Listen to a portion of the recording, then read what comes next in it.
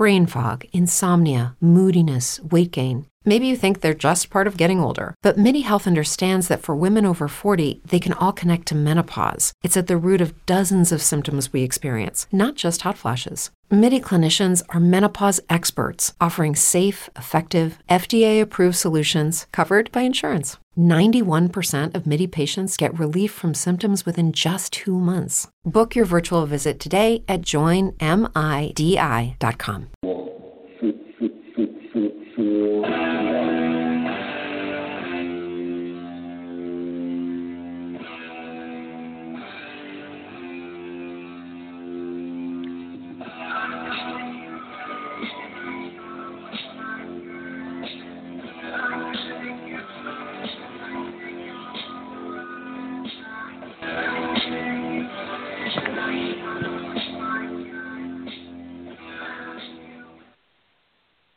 Hey, Bubs, this is Cal Dodd. You're now listening to Geek Vibes Live. Hello, everyone out there. You're not listening to Geeks Vibes Live, but I love that drop from Cal Dodd, so I have to keep on playing it. But this is Wrestling Geeks Alliance. Every Wednesday, 8 o'clock. We talk about the best and a lot of times inevitably the worst in wrestling. It's a fun week. We got a packed show for you guys. We're going to be doing just having some conversation about the wrestling industry. Later on, we'll go over the G1 tournament and the outcome for the matches this past weekend for New Japan.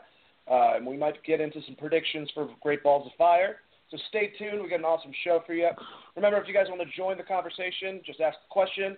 As long as you are not a dick, let me repeat, as long as you are not a dick, call in 929-477-3781.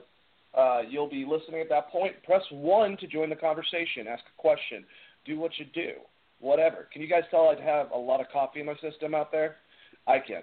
Anyways, it's my heart rate. I feel it like smashing through my chest, kind of like an alien. Of course, my cohort, Mr. Christopher Ray Patton, you are there. How's it going, sir? It's going good, man. Excited for the show. Ready to get this thing on the road. We're taking the band on the road, and we have 2 band members with us tonight. Both of them are indie wrestlers. I'm going to let them introduce themselves. They've been on the show in the past. Thought we'd have them back to talk really in depth and get really sweaty about professional wrestling today.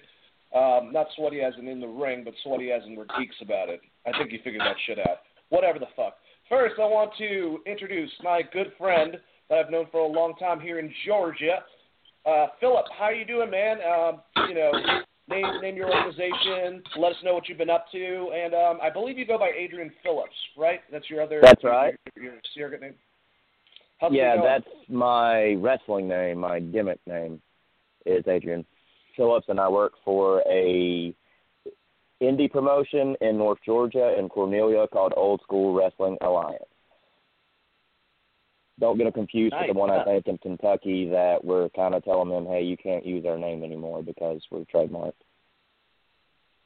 Hey, look, us Georgians, we'll go to Kentucky and we will fuck you and your chicken up. That's all we have to say.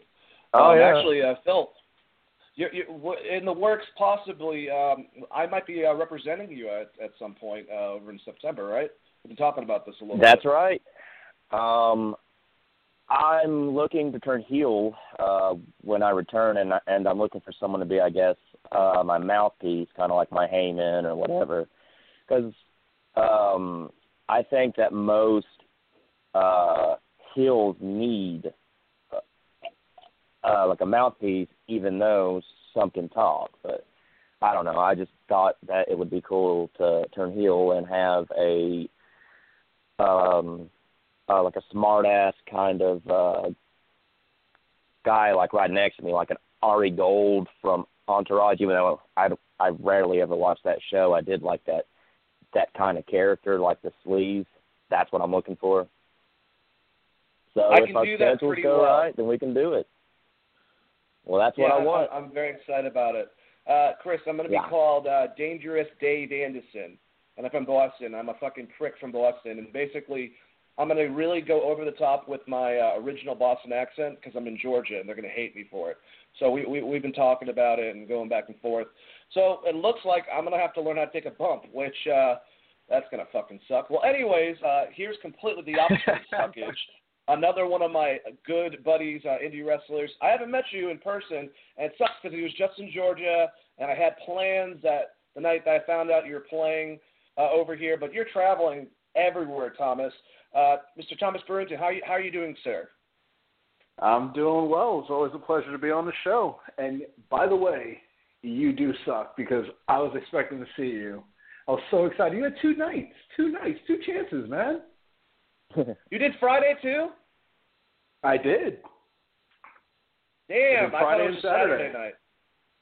Oh, God. All right, well, I have no excuse definitely for next time. And I know you, and by your success and your travel schedule, you'll be here again soon. So I apologize about that, though. Is everything going good for you? Any titles in mind? Actually, you know what? I don't think we really went in depth with your character. We're breaking kayfabe right now, if you guys can't tell. Give us a little bit about your gimmick, because you're a heel, right? Mainly, yeah. There's a couple places where I've been a face. Like, I think I'm facing 2 promotions right now, but everywhere else I'm a heel. You definitely have a mystique to you with your character, especially with the face paint. Yeah, that's a little bit of my split personality there. So the project gimmick is, well, let me break it down to you like this. A project is a constant work, a constant evolution, something that's never fully complete, always changing to be better. That's the process behind the project gimmick. Now, the split personality side to that, the face-painted dude, my best friend over here, he doesn't really care about progress. He's all about destruction, and he wants what's his, and he doesn't really care who he hurts. For example, I just lariated the soul out of my fiance, my in real life fiance, in the middle of the ring last week, and she's not too happy about it, but he is. So, I mean, well, that's good. You just need to have her soul to yourself, basically, right? I mean, yeah. I'm just keeping it in a little jar, but it's fine. Well, that's awesome, man. Well, hey, if we're both heels, it won't work out. But when I start representing Philly over here, you need to come to North Georgia, and we'll, you guys will have a match. And I promise you, my man will fucking win. So that's all I got to say about that. Or we could team up. I'm coming off like a little bit of JFK in there. I don't know why. Like, I am John F. Kennedy, and I am from. Yeah. Oh, God. All right, well. My brother's a fat drunk. Yeah, exactly. Or Ted Kennedy. I did not run over that person. I swear to drunk on my God. Oh, I didn't have a hooker in my trunk. I don't have a hooker in my trunk. All right. We got to go on. Next, I'm going to be doing Mark Wahlberg impressions, and you guys are going to really hate that. So, I got a list of questions. I'm going to ask you guys. We're going to talk about this, make these conversations, and I kind of want to, knock out a bunch of these. I think it'll just be fun. So let me intro them, and then I'll pass to Chris, and then let you guys know which one's going next after that. All right. All right. So I think that we're all here, I'm assuming, partially because of WWE in some right. During a certain situation where they're airing wrestling, it kind of brought us in. If we were not already in there beforehand with WCW, it brought us in more. So at one time, WWE obviously was flourishing, late 90s, early 2000s, right before they turned Stone Cold heel, and they had the crossover with WCW without any of the WCW wrestlers. Fucking stupid. Yeah. And then obviously slowly things have declined. Yeah. And slowly things have declined since then. And, nowadays, WWE, for a while, New Japan was down, TNA was good, and then they kind of dropped because of this chick named Dixie Carter. Weird. But now it seems like WWE has a lot to worry about in the future. And I was going to ask you guys, based on the Vince model, that's the current model right now that we have, let's start positive. What does WWE do right with their gimmicks, their booking, the whole 9 yards? Chris, list some stuff that you think that's positive about WWE currently.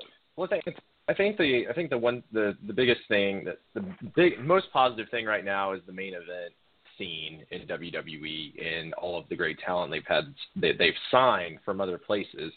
Now, the scary thing about that, which we'll talk about on the downside, is they're not building talent. You know, most of the top talent came from other places. But the top talent, your Seth Rollinses, your Samoa Joe, your John Cena, even your Roman Reigns to some extent, is a pretty big gap in like comparison to like TNA, who have like EC3 and Bobby Lashley, and that's like really it. So when you kind of think about the main event picture, that's awesome. The other thing that they do have done well is the way they've built NXT. TakeOver, I think those TakeOver pay-per-views are good. I would like to see them get out of Full Sail University more, because that crowd kills the show sometimes. But that's another big thing that they've done that I think is positive. And then trying to give us some of these dream matches recently with AJ Styles and Cena, for instance, and then now you're going to get Samoa Joe versus Brock Lesnar. So there's a lot of really cool matchup potential. Those are all things that they do well. I think the network itself is a pretty cool concept. I wish they would do less of the top 10 type stuff and more tournament type stuff like they did with the UK tournament. And I wish that they would move wrestlers back and forth from NXT more. Some of the main roster guys, there's no reason why they can't work NXT as opposed to TV if they don't have anything for them to do. Like right now, for Sami Zayn to go down, that would probably help him a lot, feuding with Bobby Roode and things like that. So there's a lot of positive things to take away.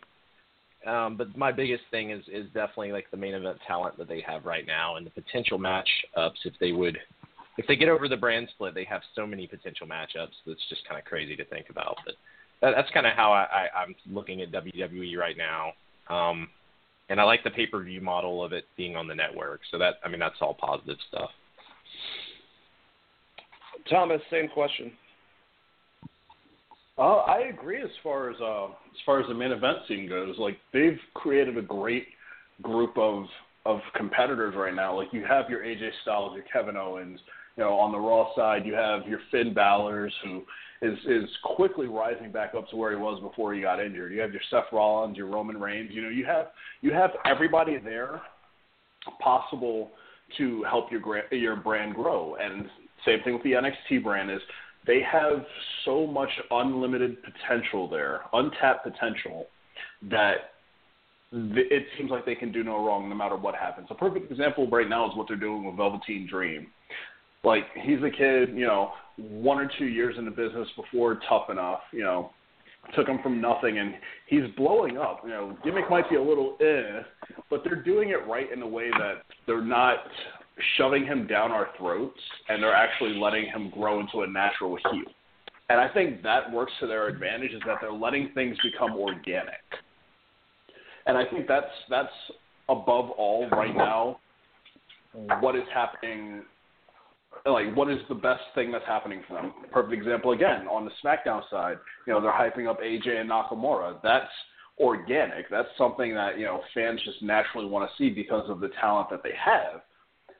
I don't really see a problem with anything they're doing, but, of course, there is that downside, like we said we were going to get into earlier, is that there aren't enough, spots on the main roster for people that can do more. And seeing them on NXT would be good for them, but I guess we'll get into that later.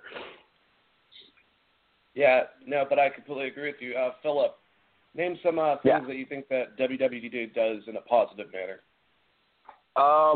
Well, the NXT show, it gives lower guys that you don't even know yet, or guys that you know but aren't on the main roster yet, a spot to come in, like a lot of the indie guys coming in, a lot of guys from Japan and out of the country get a chance to come and try stuff.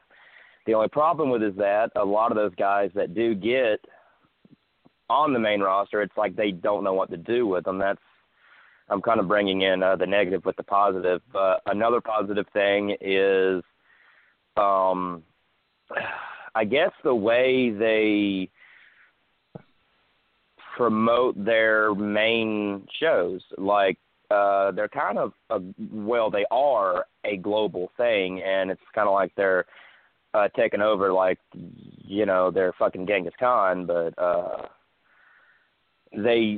I like how they're getting the talents from other countries. That's cool. But then it's like those guys were so huge there, they come over here, and it's like, oh, what do? We still got to do, like, we've still got Randy Orton, John Cena. We still got to do stuff for Roman and all that. So now it seems like that they push these guys aside like they do with Sami Zayn. But, there's a reasoning why Sami Zayn is, and it's not his ability. It's just that when he talks on the mic, it's kind of like,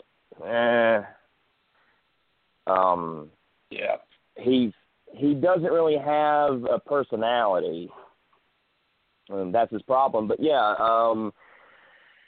I like how they reach out to other countries to get their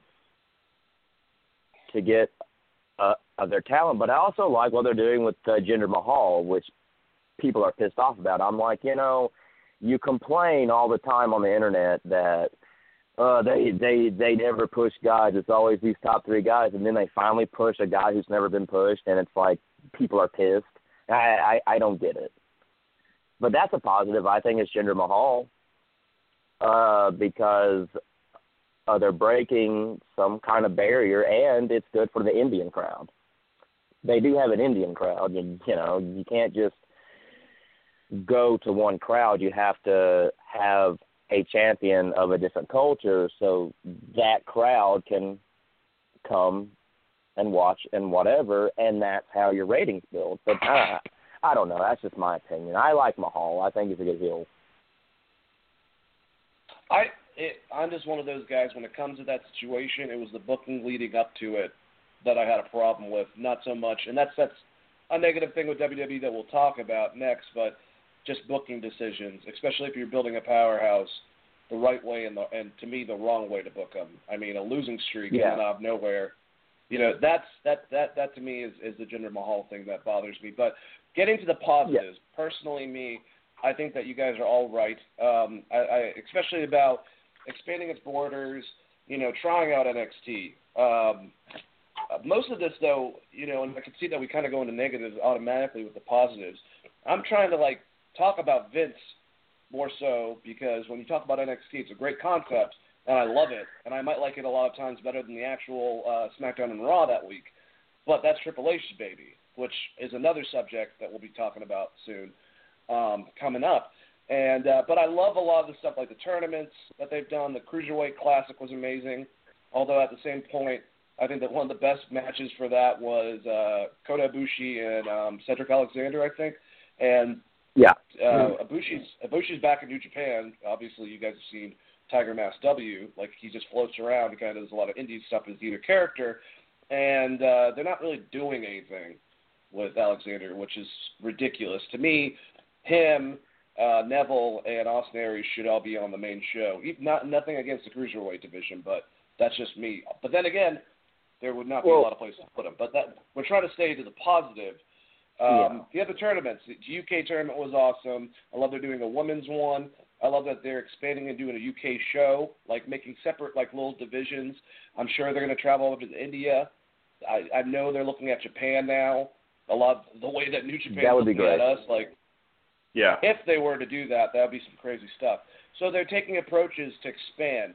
And I know Vince is not worried about it. He's not worried about ratings, not worried about this, not worried about that. But I feel like he's in the now. And what I'm looking forward to the most with WWE, and what I think is positive, is that Triple H will be taking over creatively. But I'm hoping that he's not handed a bunch of fucking horseshit going into it, basically. A lot of stuff he has to get around. And now, with rising stuff like Jeff Jarrett even buying out, Impact, that sends it in a different direction that could be positive. Much more positive than it was. And New Japan, everything they're doing, teaming up with Ring of Honor, I mean, it's a little bit crazy what's going to be happening in the next couple of years, but it's a good time to be a wrestling fan. I think that's the most important. But all right, there's the positives. Let's go into the negatives. What does the WWE do bad? And I'm going to go real quick, and I'll pass it to whoever just to get me out of here. with just talking, but the booking decisions a lot of time drive me fucking nuts. They do stuff that does not matter when they, like when I say that, it's like it doesn't progress the storyline at all. They make really weird moves, I think, with the heels and babyface. The referee is completely non-existent or important anymore within wrestling. I don't even know what the rule book is. Booker T lets me know every other week what the rules are. So I have apparently now you can do a closed fist punch, which I thought was illegal for years. There's a time limit yeah, for I know. that. It's very frustrating and confusing. And Vince, especially, I just don't think with the way that he's treating some talent that Triple H is sending up to him. Triple H even himself is getting aggravated with how Bayley's turned out. Shinsuke, what they've done with Sasha the last several months, giving her nothing, and I think the brand split was a bad idea. I think that they should have a bunch of talent that should take up 2 shows with one set of titles. I'm sorry, I think that makes you can have more matches because you're splitting them up between 2 shows instead of trying to split the people. So the women's division looks shrunk, the tag division looks shrunk. There's no mid-card division, and then there's so many people that are for the heavyweights. And guess what? They're using the U.S. title and they're using the Intercontinental title like they're bigger than the actual belts because the guys they have, well, Randy used to be at least, they're not there all the time. So that type of shit pisses me the fuck off and really makes me look forward to Triple H taking over. Chris, what are some things, and I'm sure you have a couple, that bother you when it comes to WWE creatively? Is it the catering? Well, the biggest thing is definitely the brand split. I think the first time Thomas was on the show, we talked about the brand split and the shakeup and how you're missing out on a ton of potential matchups by having the brand split. I understand why they're doing it, but it was kind of a failed attempt the first time they did it. And it's like they didn't learn anything from it. They didn't come out with any better ideas on how to handle it. So that to me is one of the biggest negatives. I think it sucks when you're looking at your roster and you're like, man, SummerSlam, we could do AJ Styles versus Samoa Joe. And you're like, yeah, but they're on different rosters, so now we can't do that. So I think it takes a lot of potential matches out, and it kind of shoehorns them into, okay, well, now we're going to have, this is our format for both these shows, and these are the people we have to work with, as opposed to having a plethora of talent, like I said, with their main event rosters, where some of these guys should be going for the IC title, but it's just so spread out that it's kind of weird. And now they're doing the free agent thing already with John Cena, and that's to me that makes your general managers of SmackDown look stupid because they didn't re-sign the 16-time world champion, better known as John Cena.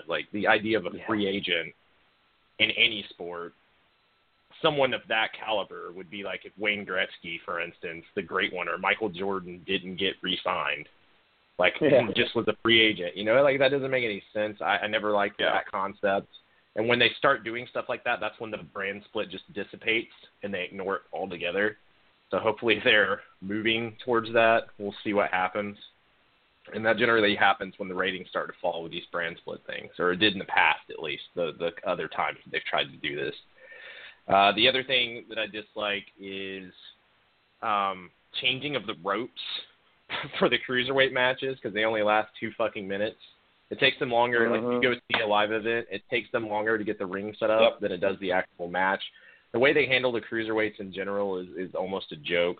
I know they have a separate show for them, but if they put them on this 3-hour Raw and just gave them an hour, you're going to get a lot better matches and a better product overall because your cruiserweight belt can be your lower card. WCW did it and kind of had a proven method for that.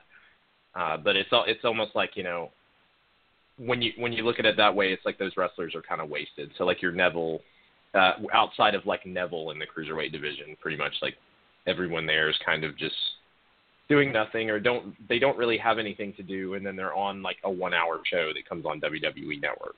So they have to try to get in, shoehorn all those matches in there instead of executing the time slot that they have. And the 3-hour Raws, with the way they currently book and the way they've booked for years, it's just sometimes it feels like it's a chore to watch which if you're watching something and it feels like a chore, then you have some hardcore love for it. And I think when you start losing your core audience and pushing them away with like you said, with that some bad booking decisions, as well as just a really long product that's similar week to week, it gets kind of stale, and I think you lose people like that. So those are things I think negative. I don't want to harp on them too hard, but those are some negatives that I see immediately. No, absolutely, it makes sense. Philip, give us your fill. Okay, my negative, what they do with the cruiserweights, which is what Chris was talking about, it's like, why don't they do the WCW thing? Give them the first hour. Then give the other 2 hours to the Raw talent or the SmackDown talent. I don't get it. You're giving these guys less than 5 minutes to have a match, and a lot of those cruiserweight guys are in like tip-top shape to where they can work 10-minute matches just like anybody fucking else can. That does make me mad because when the tournament came up, I was excited. I was like, yeah, we get to see like all these cruiserweights from all around the world. And then when that's over, then they do 205 Live, and I've watched 205 Live, and I'm like, this sucks. It's like they showed some interest, and then they stopped caring, and it's like, well, you need to do something with it. Either you keep the show, keep some of those guys, and cancel the show, and have them get on the Raw and the Raw and SmackDown roster, and keep the Cruiserweight title, but have it on both shows. Also, the way that Mr. McMahon, how he controls things, he's old school, I get it, but at the same time, it's like you have to get out of that comfort zone of you've got to have your Hulk Hogan's and all that, like, you know, your Cena's and stuff like that, be champion when there's a lot of guys out there that's under 6 foot who can outwork a lot of those guys. And Triple H has the right idea, but Vince isn't giving him the reins to do that. And I'm sure it's pissing him off. He's probably waiting on the old SOB to die, but, you know, he's in pretty good shape, so you've probably got another 10 years for that guy. Those are my negatives, and a lot of the useless pay-per-views, like Great Balls of Fire, I'm like, are you serious? Like, why? That's a Jerry Lee Lewis song, right? Yeah, yeah. It's like someone heard that song and was like, we should name the pay-per-view that. Like, and then the logo it's looks gonna be like Great Balls of Fire. Yeah, it's like there's so many useless the pay-per-views. Like, is there still a Capital Punishment? I know there's still a Battleground. I know there's that. That's still a thing. But it's like, get rid of the useless pay-per-views and bring back pay-per-views like King of the Ring. Yeah. That would be awesome. And stuff like that. But there's a couple pay-per-views that I'm just like, I don't know. You guys could have done better than that. It's almost like WCW when they had, like, in the late, I think it was like 1999 to like 2001, they had a couple really shitty pay-per-views, and I was like, you could have brought back an older pay-per-view that you don't use anymore and revamp it and give it meaning, but you're not. You're just throwing. It's almost like they have a pay-per-view, but it's almost like you've watched a Raw or a SmackDown event. It's like, that wasn't that special. Then again, $9.99 a month for the network is better than $60 a month for one pay-per-view. Absolutely. So you can't bitch that much, you know. Yeah, but all right. I think it's made them kind of lazy. And that's my negative. And that's his negatives. No, I agree with you, Phil. And like what you guys were talking about with the Cruiserweight division, man, I watched 205 Live right before we had the show. And good show. Just I've been a part of that audience. We're done. SmackDown's over. We're exhausted. We're staying there for more wrestling and stuff like that. And people, Titus and Neville were having words. Titus was representing Akira Tozawa. He was in Japan. And if you guys obviously watched what happened, Titus got in a confrontation with Braun Strowman. So Neville is cutting this amazing heel promo, and the people start chanting, "You're no Strowman," over and over again. It's like, God, if Neville can't fucking do this over there, I don't know what the fuck they're going to do. I completely agree with you. Just put the first hour. I love the stuff that they do on that show. It's just not They have potential. Yeah, it has potential. It's not getting a lot of traction from, the audience. Thomas, how do you feel? Oh, honestly, you guys made a lot of valid points that are similar to mine. Like, I truthfully feel like pay-per-views, like you said, were, they used to be something special. Now they're just extended episodes of Raw or SmackDown. The only true network, like, pay-per-view, I guess you can call it, that I feel are special are the NXT takeovers. And even then, those happen once every 3-4 months, something like that. But I think it's also, like, how they hype it up that makes it so special, so important, because there's always something that, oh, well, yeah, you have the weekly NXT, but, oh, shit, look, a steel cage. You never see that on NXT. Like, it's something special, and the WWE main product doesn't have that anymore. The cruiserweights are definitely a problem.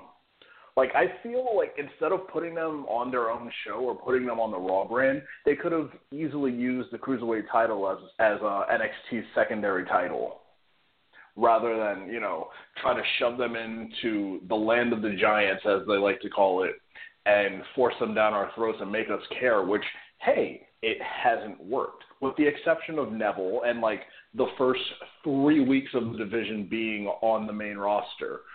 There is zero connection between last year's Cruiserweight Classic and what we see on TV now. And it's really sad, because a lot of these guys are talented and a lot of these guys can go, but they're never going to be given the proper chance because they're not using them right. The brand split definitely is a problem as well. And I feel like it's going to go the way of, I want to say it was 2010 when they ended the last brand split, because I remember they were doing the quote-unquote talent exchanges between Raw and ECW and then SmackDown and ECW. And then eventually they just said, oh, fuck it, we're just going to put them all on the same roster. Nobody will care. And, like, it quietly ended. I feel like give it a year, and I guarantee you it'll be back to that same way. Or they'll have to do something incredibly drastic to change how people, like, see these rosters. Because it makes zero sense why you have, like, and I enjoy Jinder Mahal as WWE champion. Don't get me wrong. But it makes zero sense how you have guys like Baron Corbin, who's been busting their ass. And, yeah, he has money in the bank. But does he only have money in the bank because of how thin the roster is? You mean to tell me that if it was a joint brand again, that somebody like AJ Styles overall would have had the briefcase, or somebody like Seth Rollins would have won the briefcase again if it was a joint branded pay-per-view? It feels to me like they're forcing a lot of things, and I think that's my biggest issue, like, above all else. Well, I like to force my great balls of fire. Sorry. Awful. That's absolutely terrible. Yeah, well, he's probably said it before. There is a time period where Vince thought that was a great idea for a pay-per-view name. All right, speaking of which, passing you the torch, guys. Are we creatively looking forward to the day that Triple H, I don't want to, it seems like Vince is going to be doing this until he's dead. He's in the grave. So I don't want to see that, because as much as he's pissed me off, he's created a lot of stuff that I've enjoyed watching. He's basically like an adult version of Walt Disney for me, if that makes sense, with his stuff being guys beating the crap out of each other compared to cartoons. But whatever, doesn't matter. But are we looking forward to Triple H taking it over creatively and Vince stepping down based on what Triple H has shown us what he wants to do with NXT as an example? Chris, what do you think? I think it when Vince does step down, it's not just Vince. It's also weeding out some of the yes men that have worked for Vince for years, and probably some of even the agents. And if Triple H can get that under control and do something similar to what he's done at NXT, I am looking forward to it. The primary difference between what he's done on NXT and what he's done in WWE is the amount of TV time they're going to have.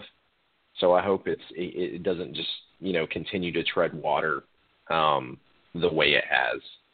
So the NXT, it's a 1 hour show once a week. It's taped.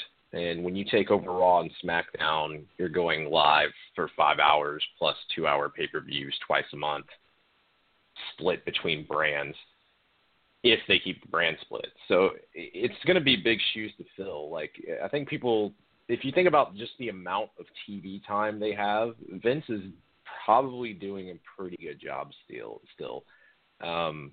It's just there's so much TV time that they end up retreading storylines, especially with a split roster.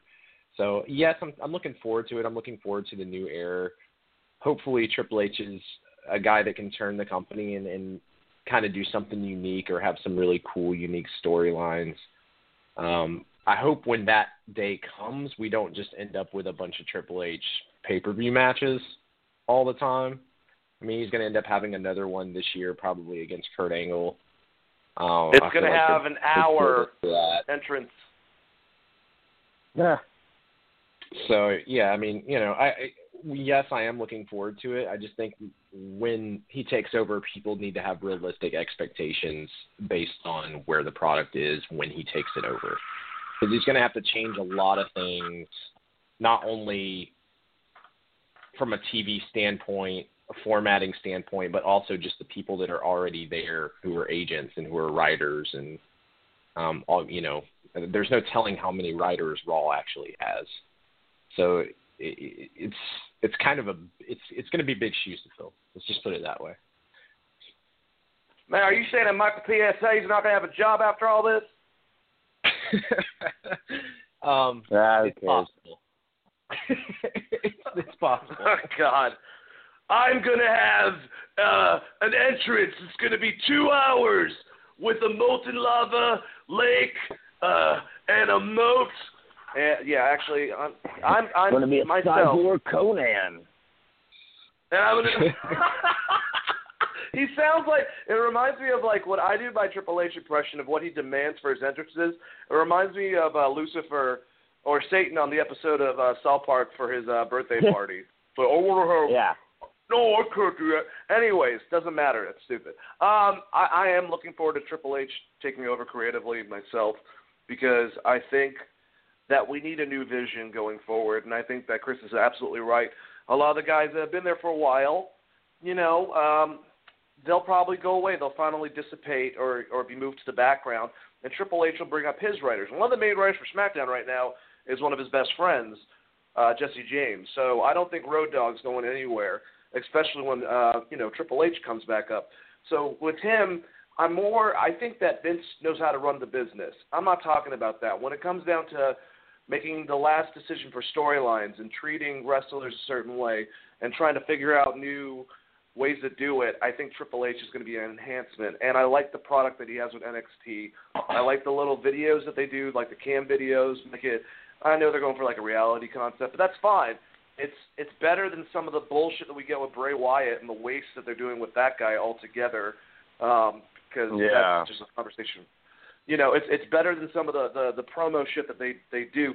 But Triple H takes it back in the day and mixes newer elements together for his promos. And his stuff is more about badass matches and badass fighting.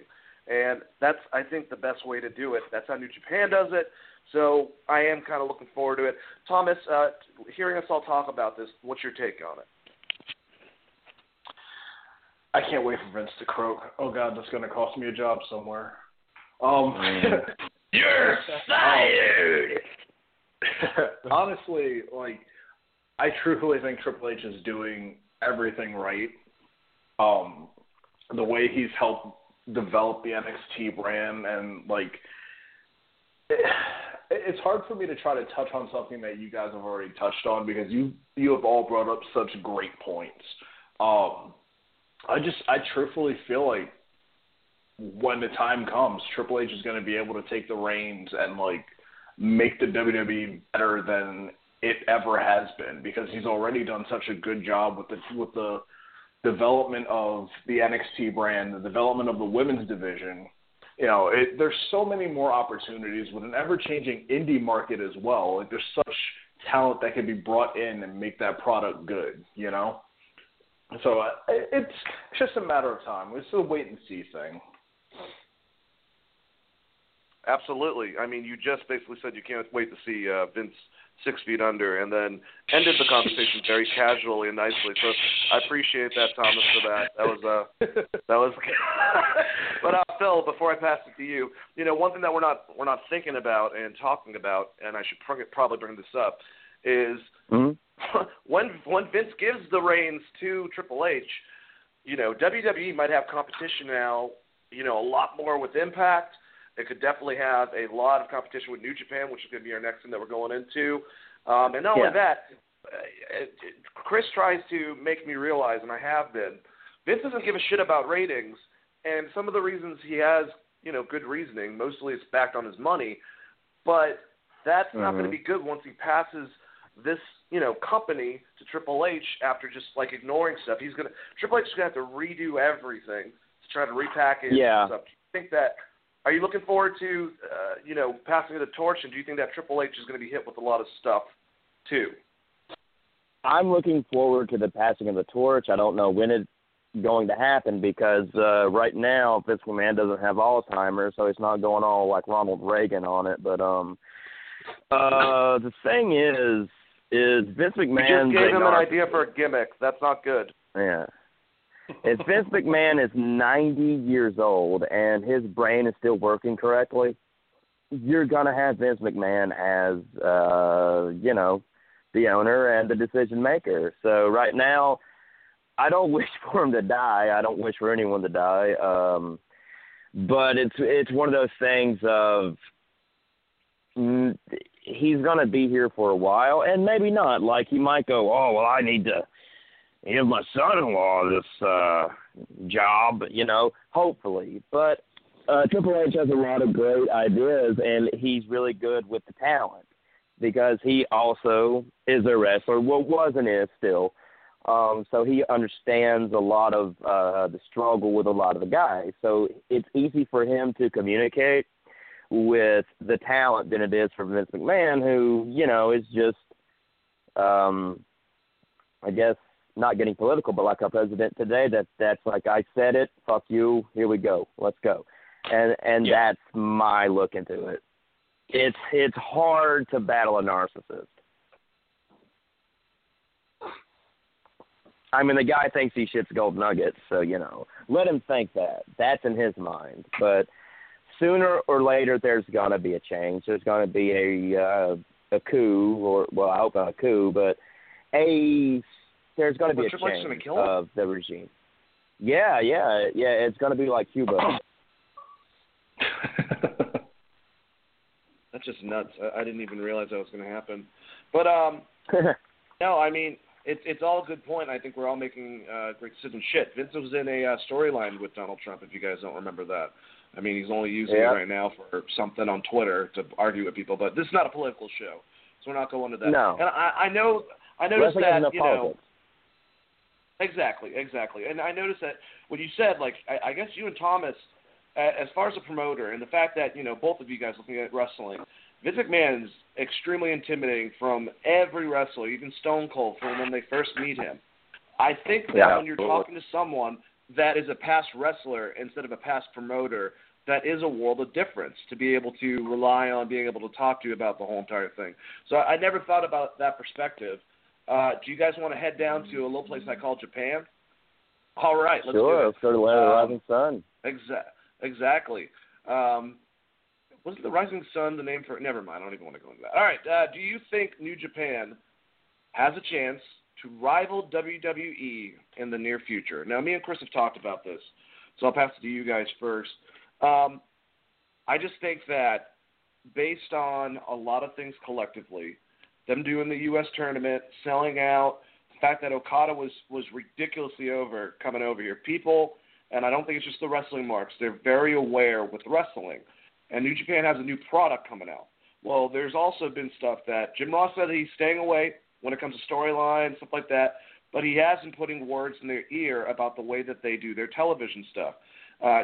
So, different perspectives and concepts, the fact they have a U.S. title, if their avenues were to line them up with trying to do a show, maybe weekly, even if it's recorded, more so and kind of split their talent a little bit and use Ring of Honor to bounce back with, do you think that in the next couple of years, honestly, New Japan can become a viable threat to WWE as a competitor, if not at least how TNA was in the mid-2000s when it was rising?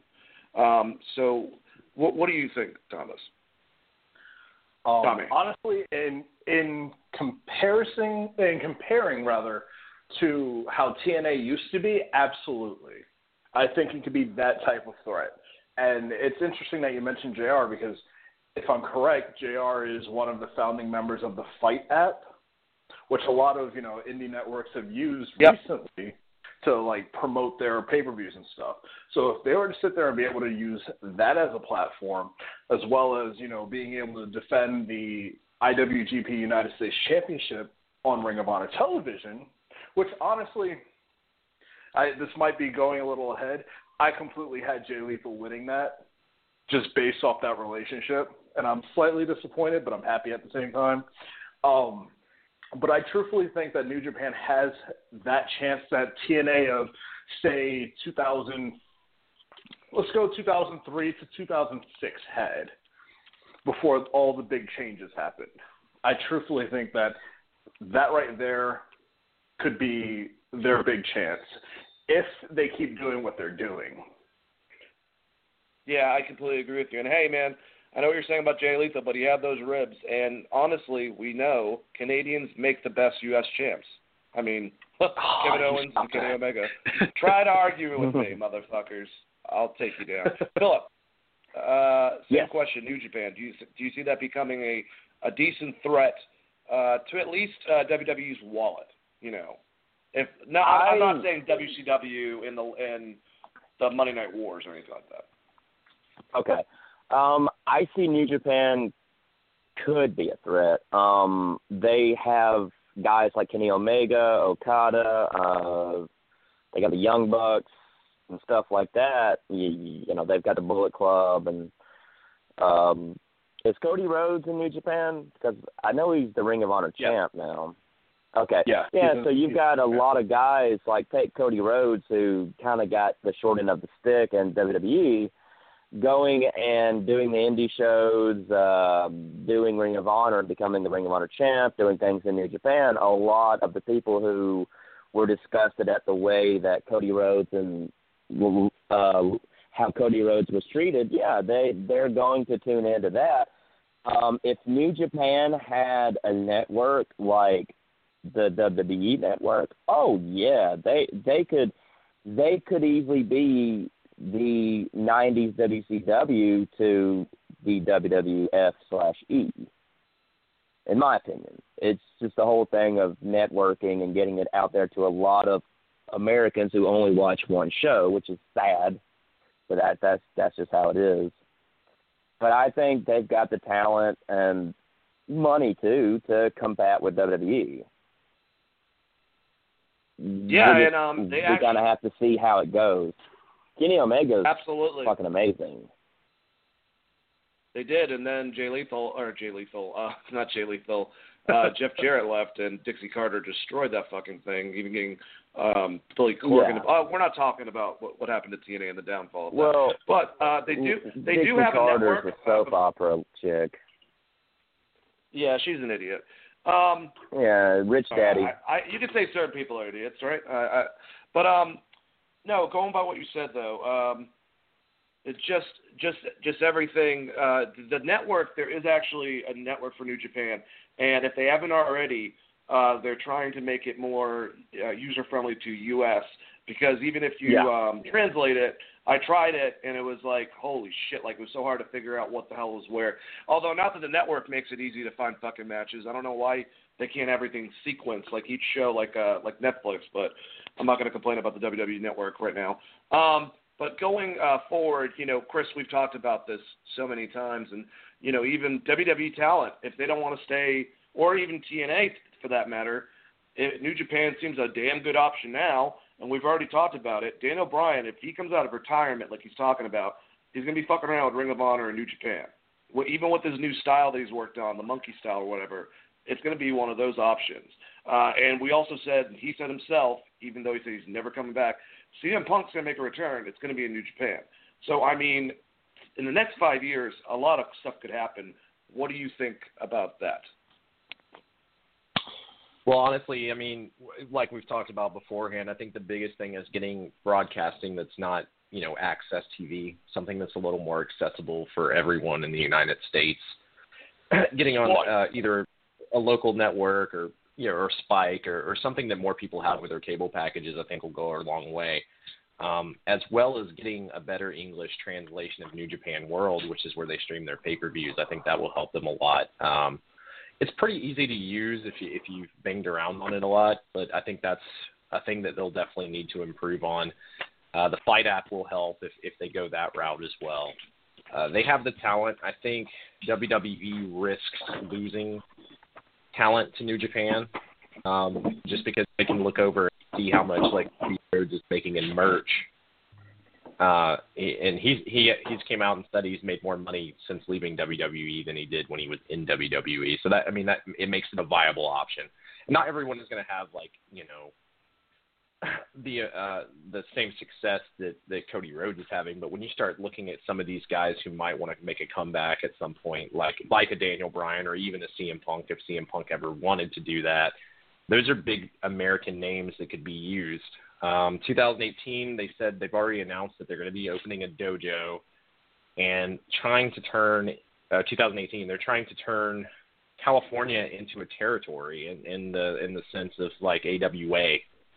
And if they can do that successfully and maybe get help from Ring of Honor, who I believe is Sinclair Broadcasting, to try to get their stuff out there to more people, just so they can get eyes on it on a weekly basis, and keep the shows up to date weekly, as opposed to if you're watching it on Access right now live, with the exception of G1, they're like a month behind where New Japan actually is in storyline.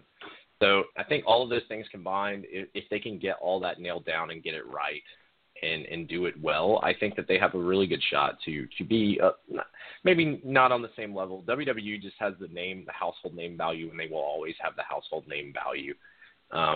So I think they'll still always be top dog, but they could definitely be a legitimate threat, and they can make money. They can make a fuck ton of money in the United States, and that's what it all really comes down to. If they can get like a good investor and make money, then yeah, I mean, they definitely could be a threat on the same level as TNA. I mean, TNA's highest rating they ever pulled, I think, was like a 2-1 or something, and that was when they were on Spike. So I think New Japan could technically surpass where TNA was as far as like viewers. It's just Americanizing the product enough, and making it accessible for people to watch, and having good-ass matches. And I think the partnership with Ring of Honor will help there, having guys like Jay Lethal and the Briscoes and those kind of names that people have known in wrestling for a long time. That definitely. So, yeah, it's something they can do, but it's also one of those things. I think people really enjoy the WWE Network. So I think if they make New Japan World better in the American market and a little easier to use, I think that would go a long way until they can bridge this gap of Americanizing it a bit. That's the big thing. They have the top tier talent. They put on the quality matches that we want to see. It's just making it easy access for the average viewer. For the 10-year-old kid that just watches, WWE. You want to reach them. And so, that's the other thing. And I think them having women wrestling in America would be a highlight to their show if they wanted to add that. because they don't really do that in Japan. At least New Japan doesn't. So. I definitely agree with that. And correct, like if, like say for instance they teamed with like Stardom or something, which is an all-female promotion in Japan, and they sat there and they did that, or they brought over girls from Shine or Shimmer, and they did something like that with them. I think that would help them, especially since a lot of the girls from Shine and Shimmer are from either out west or down in Florida, and they bring that whole different style because a lot of them are Japanese inspired. Perfect example is Mia Yim, the former Jade from TNA. So I definitely agree with that. Also, correct me if I'm wrong. This is going to be their second attempt at a dojo in the United States, is it not? Because didn't they have like the Inoki dojo like 10 years ago or something like that? They did. And technically this wasn't their first live event. They did a inter-branded live event with Florida Wrestling when Ric Flair was champion for NWA in like the 90s, where they had a champ versus champ match. So it's not the first time they've tested the waters. I think this is the first time that they've had the American stars necessary to kind of bridge that gap. And if they can keep all those guys together, if they can keep the Bullet Club together, and they can maybe even pick up a couple more big names, and bring in people like like Matt Riddle or Jay Lethal on a consistent basis, or maybe even the Briscoes. That's not Billy Gunn, but I'm not going to hate on Billy Gunn. They just put him in a really bad situation against Tanahashi.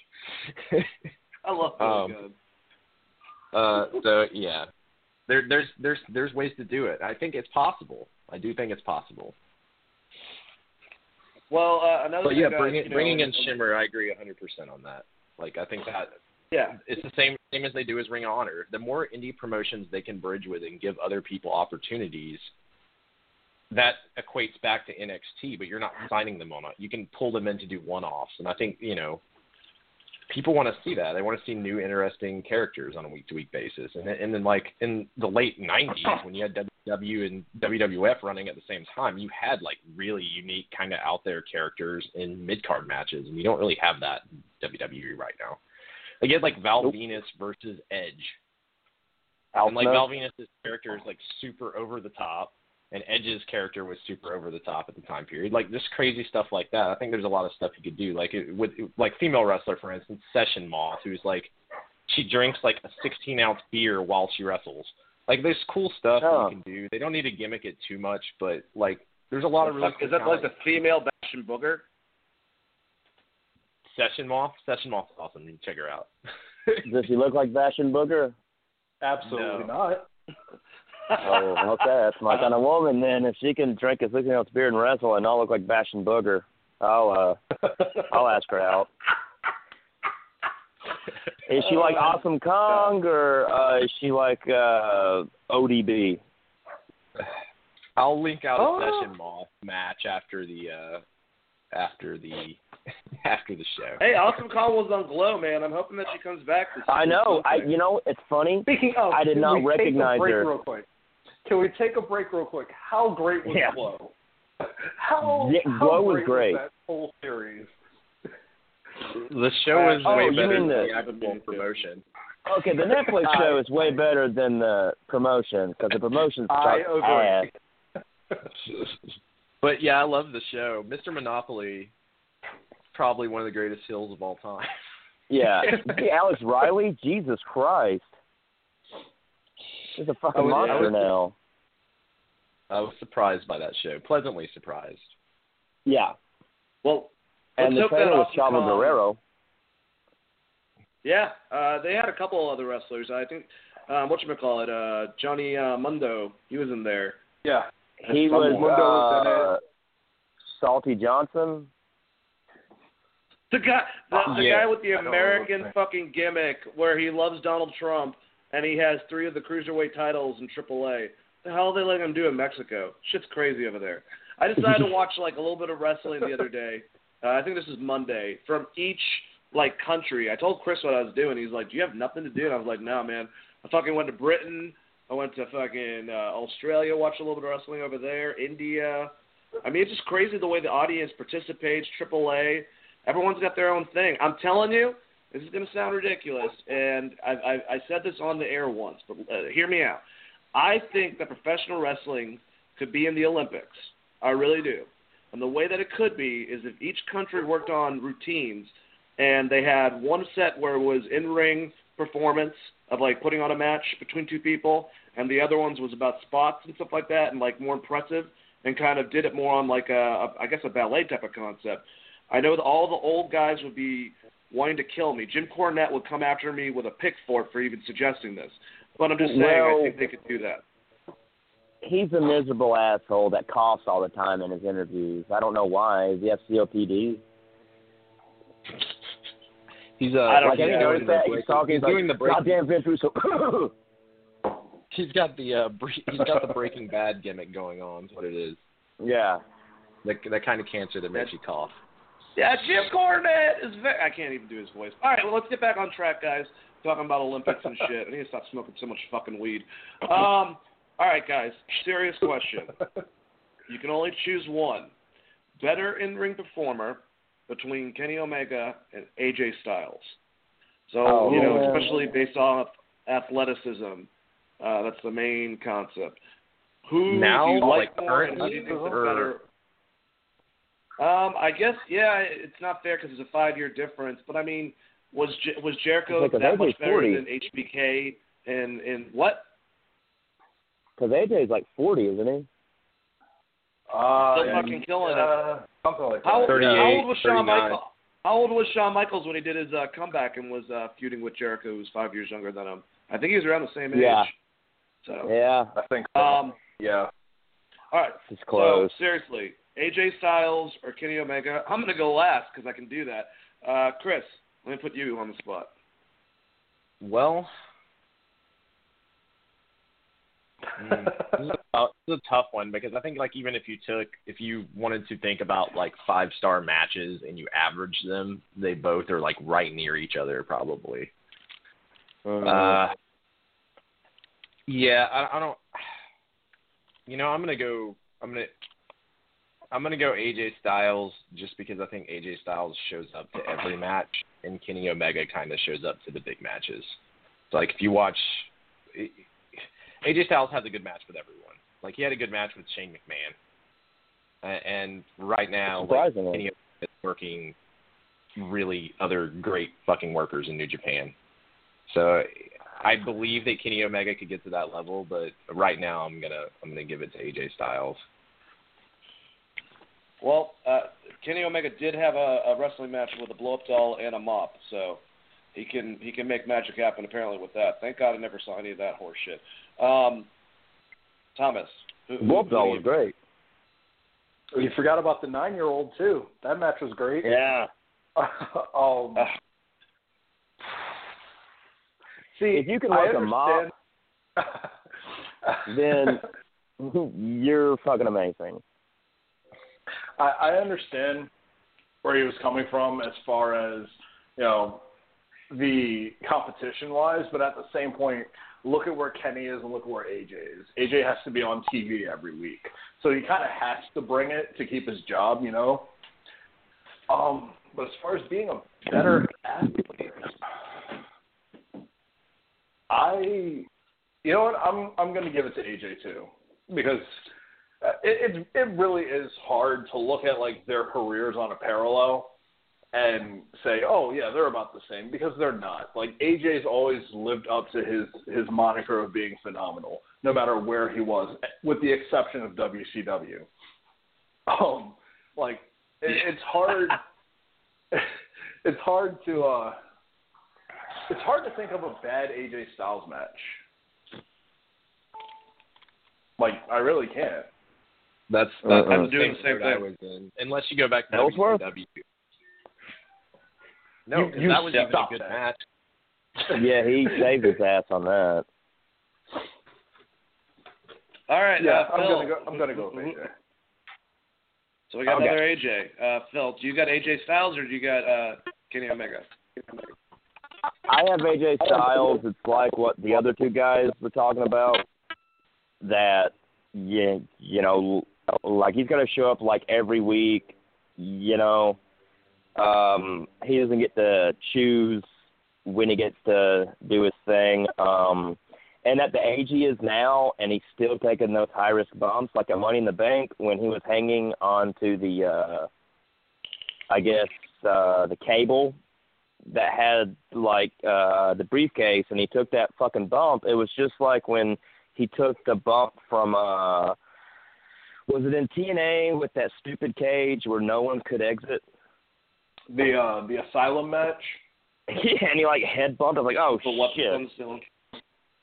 Yeah, but at this age now, and he still wrestles like he's in his 20s and all that, I'm choosing AJ. Plus, I'm choosing AJ because I've kept up with him since I was, early 2000s. And also, fun little fact, it doesn't really mean anything. AJ actually is my cousin's first cousin. So I've actually got to meet AJ, 2 times at their events for the family. I just got invited. It's like, hey, I know he's not your cousin, but you want to come over to my mom's family reunion and meet him? And I got to meet him. Then my uncle was the preacher for his grandpa's funeral. So I don't know, some weird little connection of being in Georgia, I guess. And my family mostly lives in Gainesville, so I guess that kind of, I don't know. I mean, that makes a lot of sense. I think that a lot of us feel that way about AJ Styles because he is the hometown hero. I think based on his age, well, first of all, what Kenny does now, I don't know if it's going to be physically possible for him to be as agile as AJ is now, in 5 years. Oh, God, no. You got to save your energy and save your spots. Hey, that's what Stone Cold always says. Save your energy, save your spot.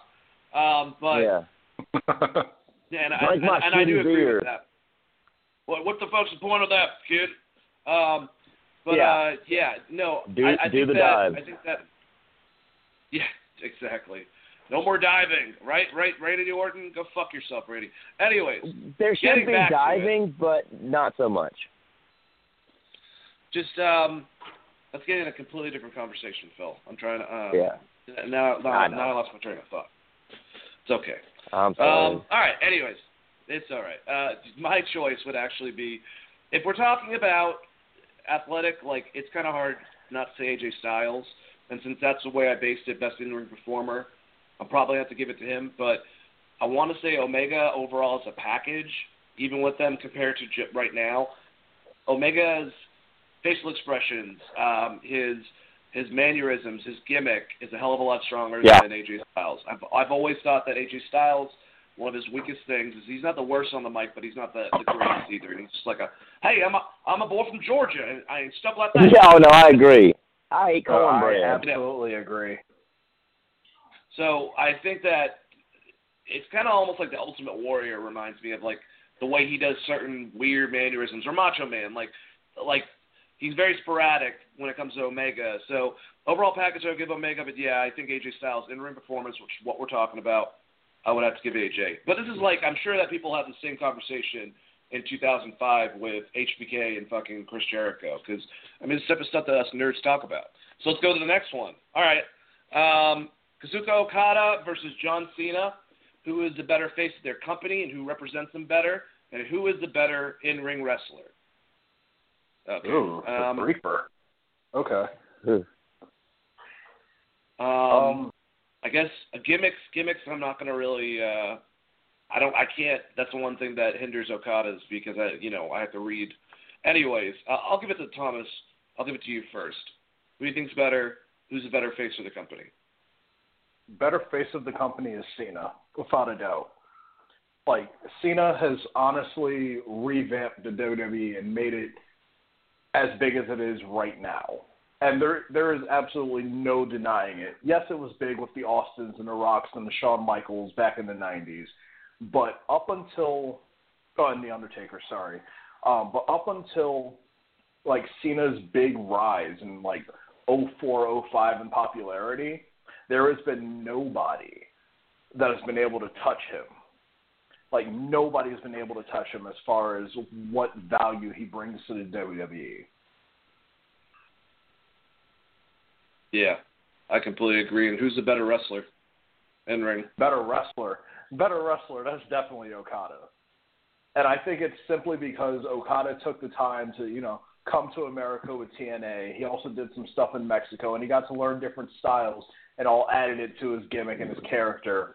Where Cena was, the all-American, started off in California, went to Louisville, and like he has that American base down, but he's also very, one-sided. He's not multifaceted. Yes, he can fly when he needs to, he can show off the speed and a little bit of his technical game, but he's not what you would consider, a true wrestler. He's always entertainment based.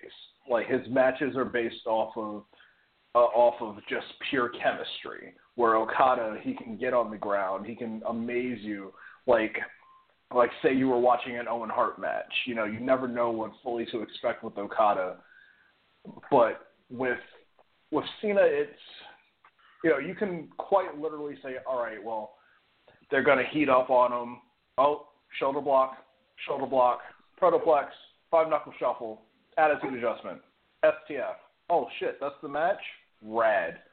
But with Okada, there's so many in between, so many variables with him, and I think that's what makes him the better wrestler. All right, Chris, same question, or questions.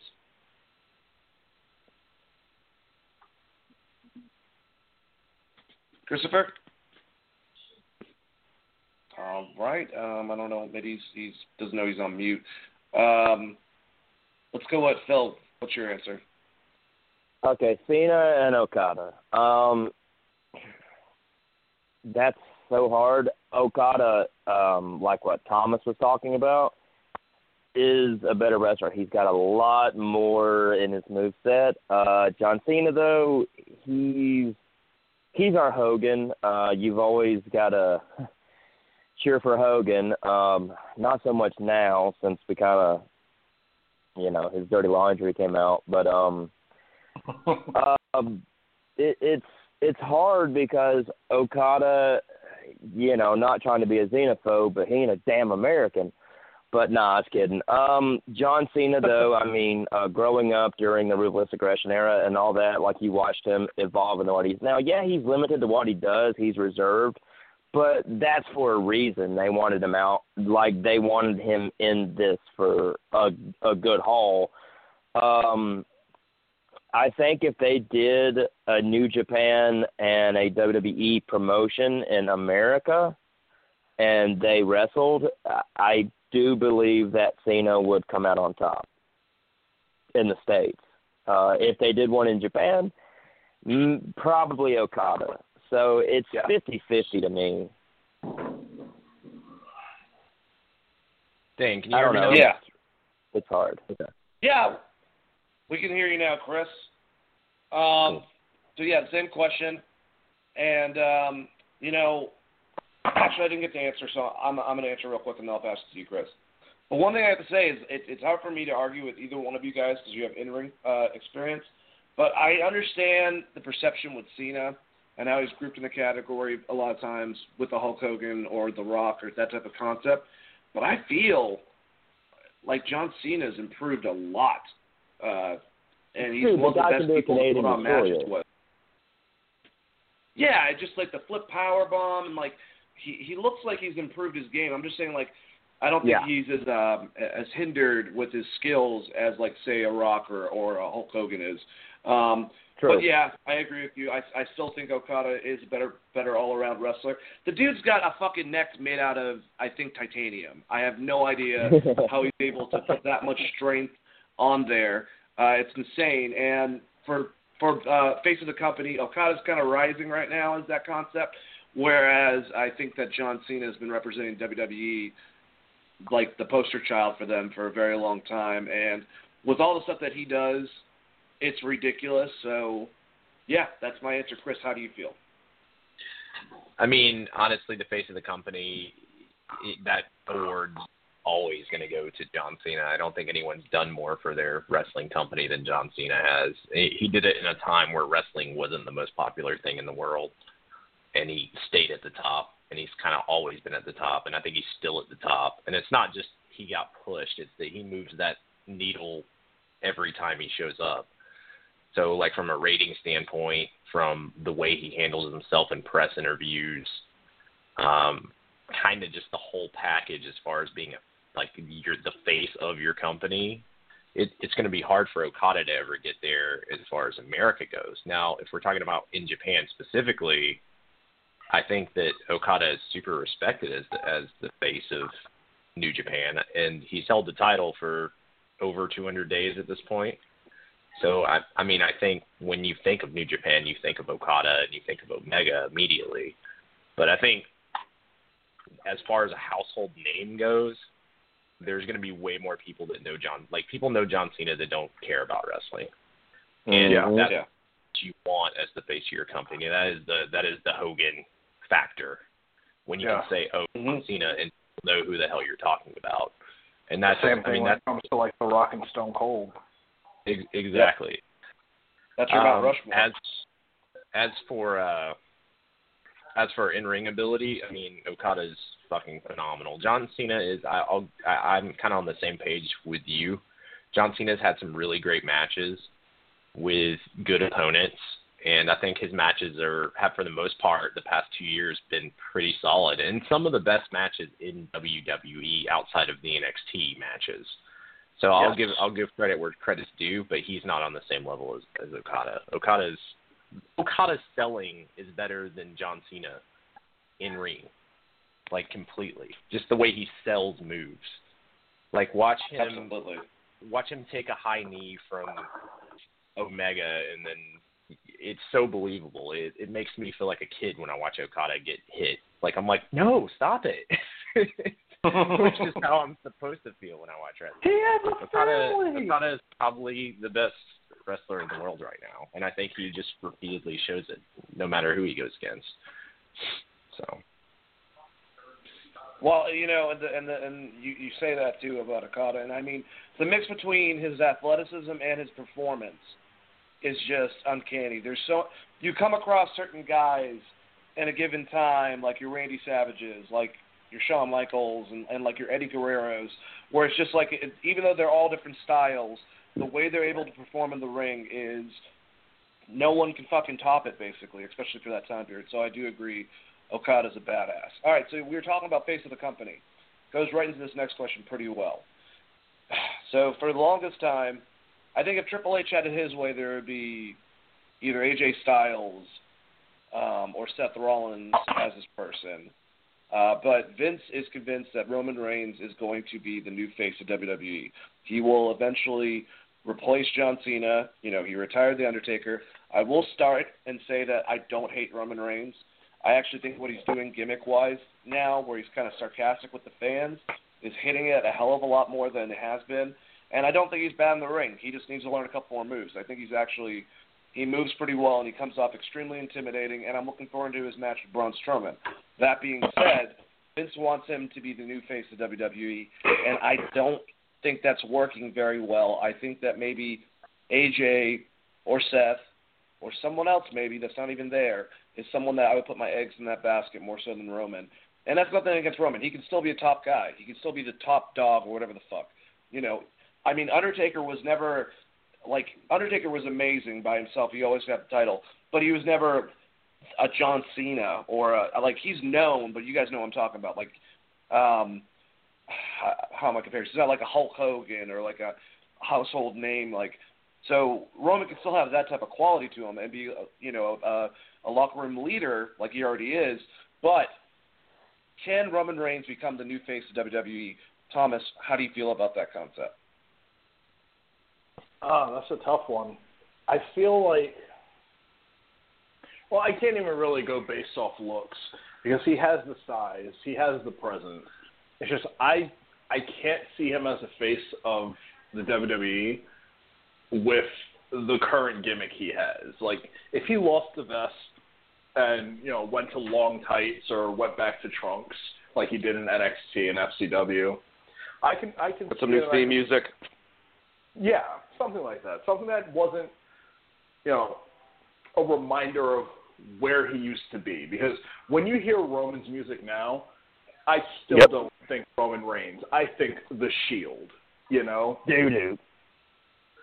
And it's one of those things where if they change little things, like you said, I love the way he's been like that uber douche since he's beaten The Undertaker. I love that because it adds an edge to his character and it makes him feel like the anti-authority rebel, like how Stone Cold was, while still playing to the fans in a way, but also like, fuck you, I'll do what I want, you know?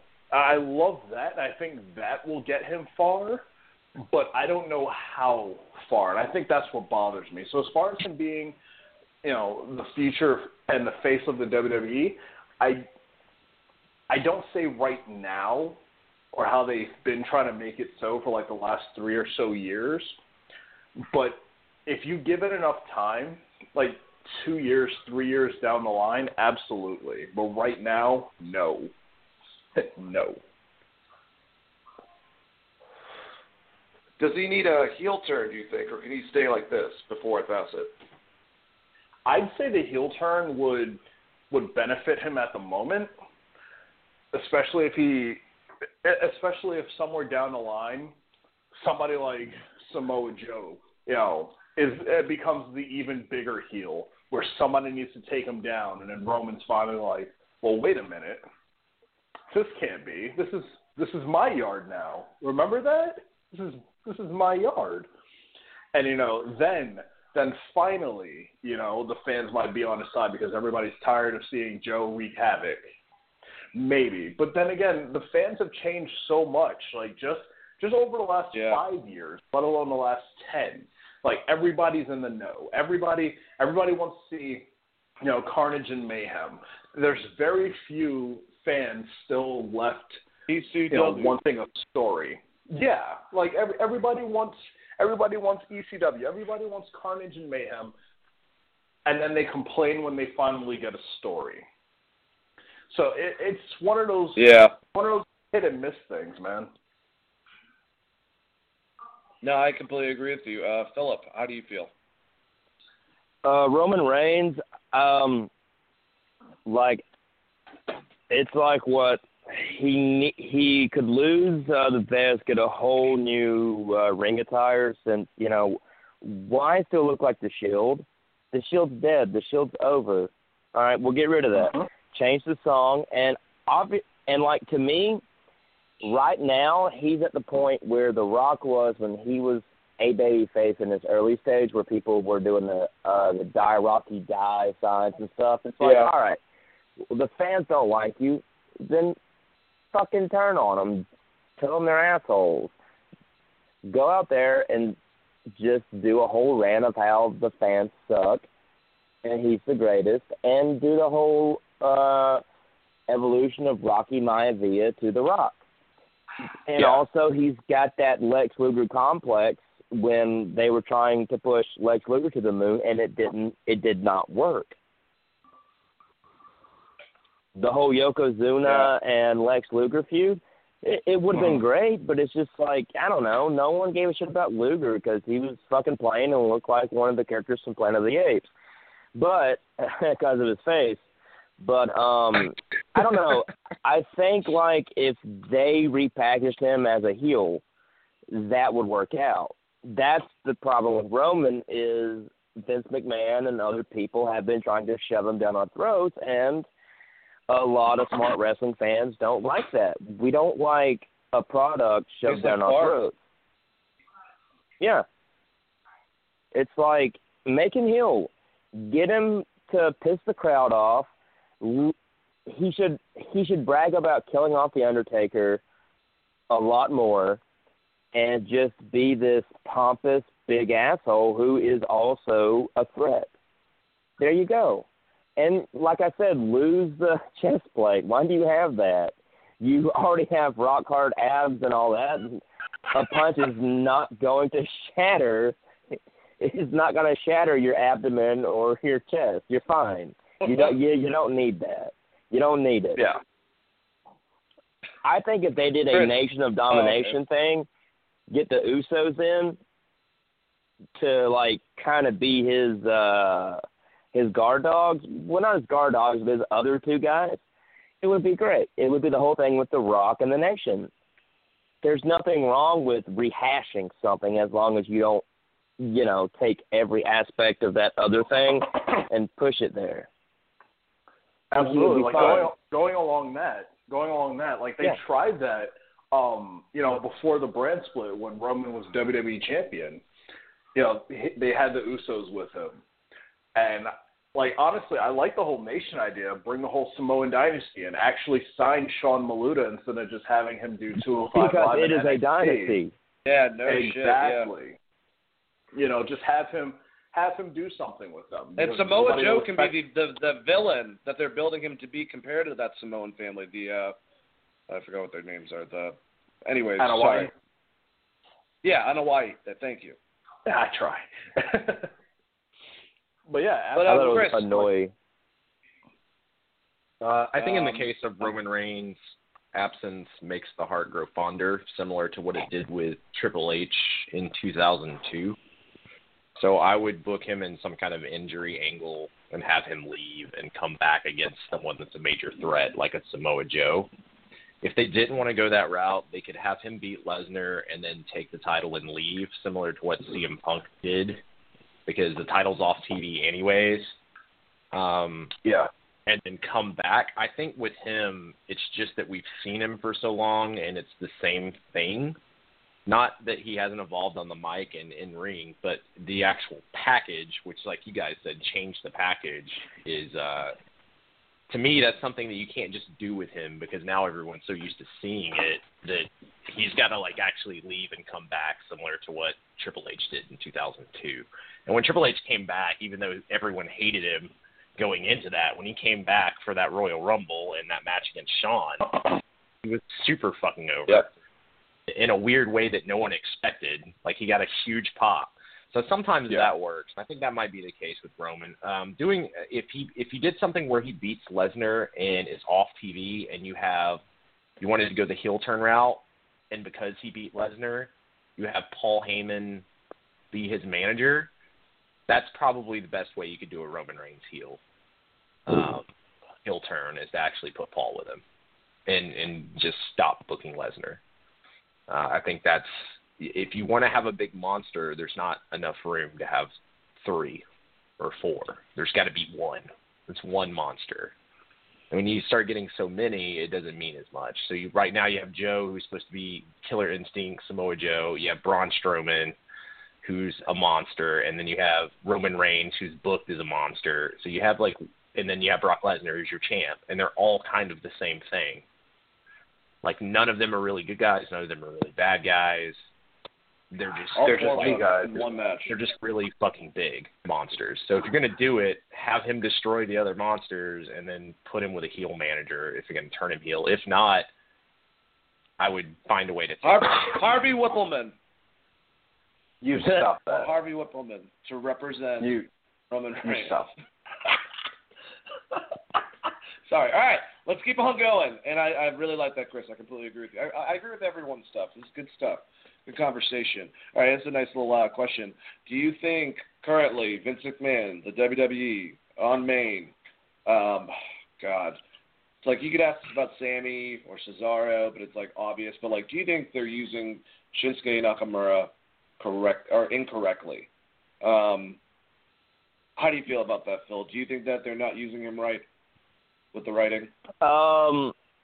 Yeah, I don't think they're using him as much as they did like in NXT. Like NXT, he came in as this new thing. He was a talent that was foreign. He came in and like he had that crazy entrance with the violin song, and everybody loved it. And now it's like they bring him into the main roster, and it's like, all right, well, here's this thing we pushed to the moon, and we're just going to kind of put him in the mid-card. But no, Shinsuke Nakamura should, I'm not saying should be champ now, but in the next, I don't know, like 3 to 4 months, give him the title, let him run with it, because people love him. They love his song. His song's a fucking hit. I'm also not just saying his song is when it's over, because he's a very versatile talent. I mean, like, yeah. But I don't think they're using him like they should. I mean, there's a lot of guys like Cesaro and Zayn. I think if Zayn got better on the microphone, though, I think he would be elevated more than he was. He's like, I'm going to go out there and I'm going to do my best. I'm French Canadian. You know, it's like, all right, I get it. But with Nakamura, he's like wrestling's Michael Jackson. I mean, he comes out in like the Thriller clothes, does his whole, and the guy obviously does something better than like DDP yoga, because I've been doing DDP yoga for a month and a half, and I can't do that whole thing where you grab the rope and stretch down as far as you can. Nope. But yeah, he's got a lot of potential. It's just they don't know how to use a lot of their new talent. Yep, it's at least the U.S. NXT title and WWE. Yeah. Yeah, no, I agree. I completely agree. It's like when they tell NXT to release someone and they're like, I don't know what to do with them, and then they kind of shelf them or put them in weird situations like Bayley, where she's never kissed a boy. God damn it, Thomas. Yeah, that's weird. Yeah, I know. How do you think they're doing when it comes to Shinsuke? Are they getting him to a certain level properly or not? I think with the way the landscape is on SmackDown right now, they're doing everything they can to make him over. But it's only been, 2-3 months since he's been on SmackDown or on the main roster in general. I don't know, because they put him into a really good program with Dolph right off the bat. And I think they did that because Dolph can work with anybody at any level. Like, he's that kind of guy. So for them to be doing what they're doing now and, like, hinting towards a feud with AJ, who, he's worked multiple times in Japan, it'll help him. But right now, it's tough because he is along the lines of the Sami Zayn, except, like, he's over, he's there, but he's not where he should be. Because in NXT, he was unbeatable. He was undefeated for 6-7 months before who was it? Samoa Joe finally beat him. Was it Samoa Joe or Rude? I think it was Samoa Joe that Bobby. beat him. Yeah. Okay. No, I think it was Samoa Joe because they had that feud where they exchanged the titles. Like 2 times apiece.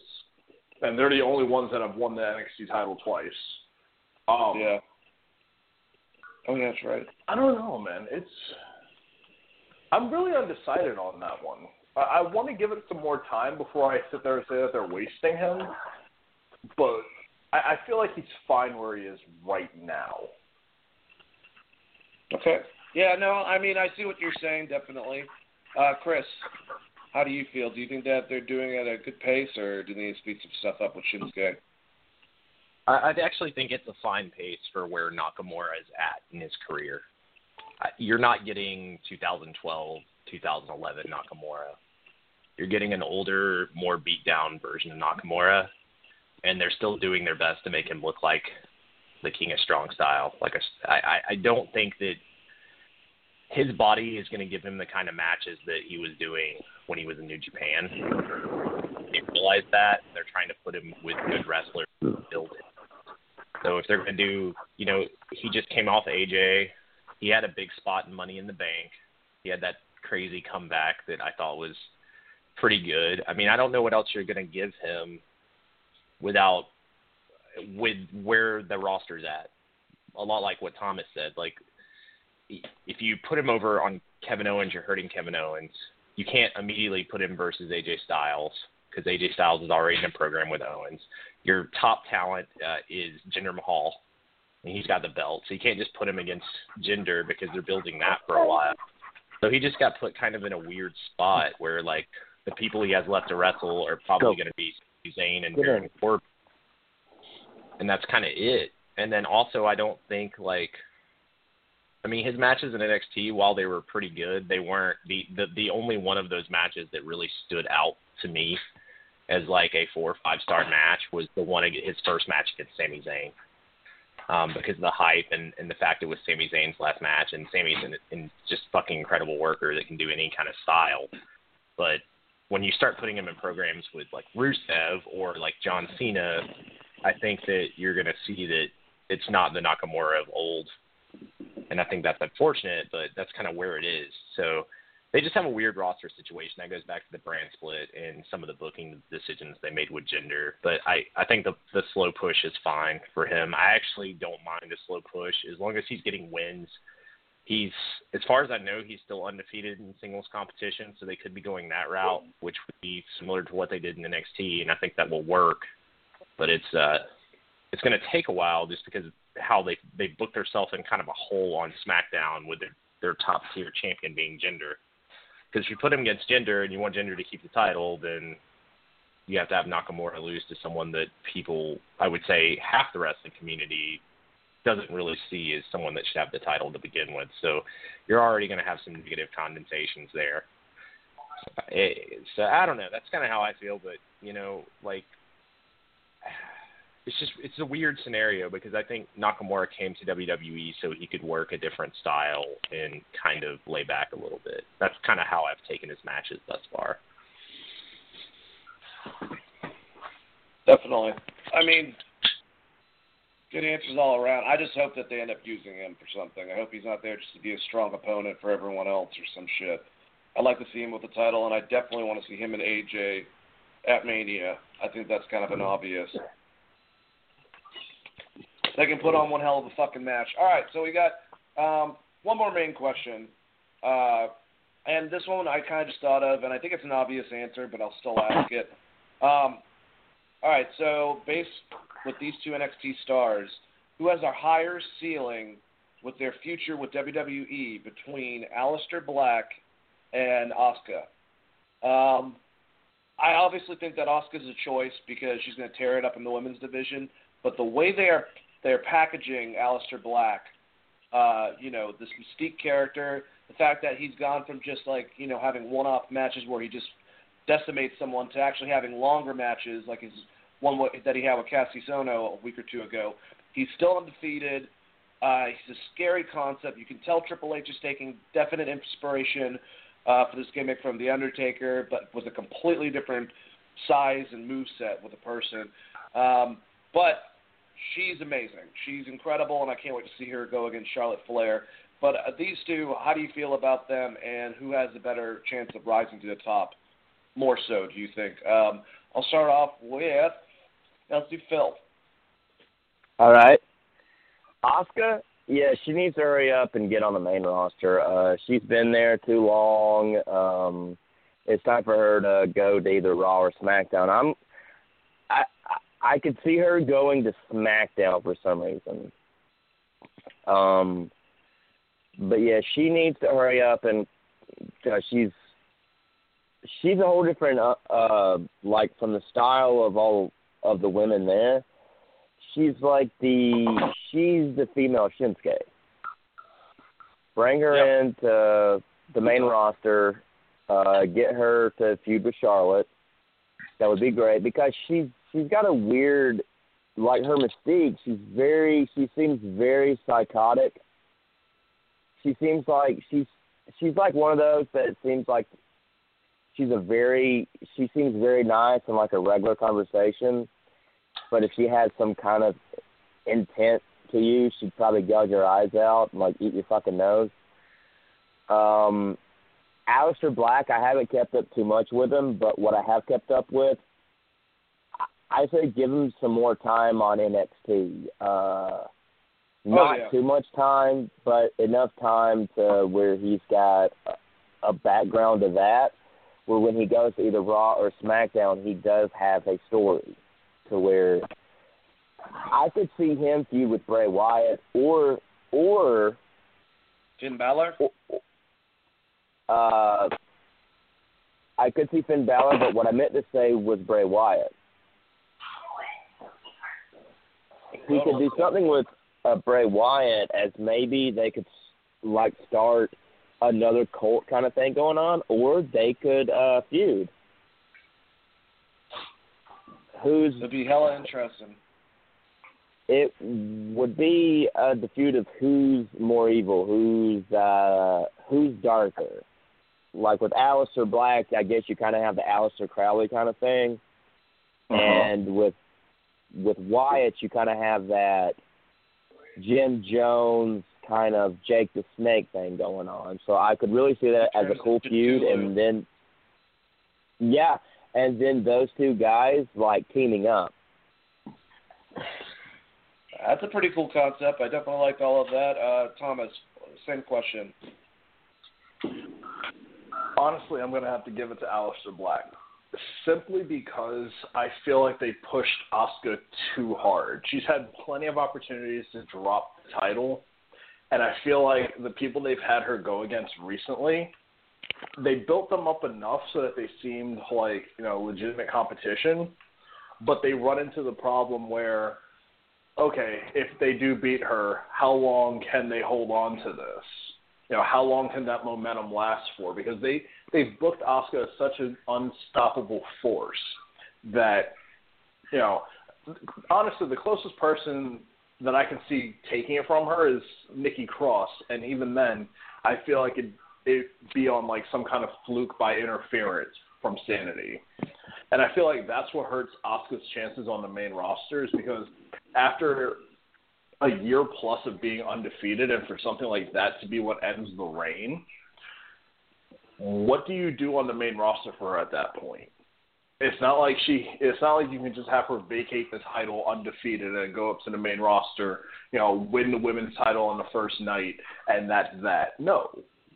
But as far as Aleister Black goes now, he's somebody that, a loss here or there won't hurt him, because while you've built him up as, this impressive creature, he's still human, and he showed that 2 weeks ago against Cassius Ohno, because there were a few times during that match where Ohno really had him on the ropes, and Ohno looked like, he's going to be the one to do it. Asuka has yet to have that challenge. And that's what I really feel will add to Black's value on the roster, is that you can build him up on the main roster, and if he loses one, it won't hurt him too bad. You can't do that with Asuka after the year and change they built her. I agree, and I think that, if things are looking the way they are, I'm assuming that we could probably see Roderick Strong beat Bobby Roode finally come up to the main roster, and maybe he will. I'm assuming he's going to be feuding with Cassius Ohno. Has to be in the background, has to be either Aleister Black or Drew McIntyre. I'm hoping Aleister over that. Chris, who do you think has a better future set once they go to the main from NXT, Aleister Black or Asuka?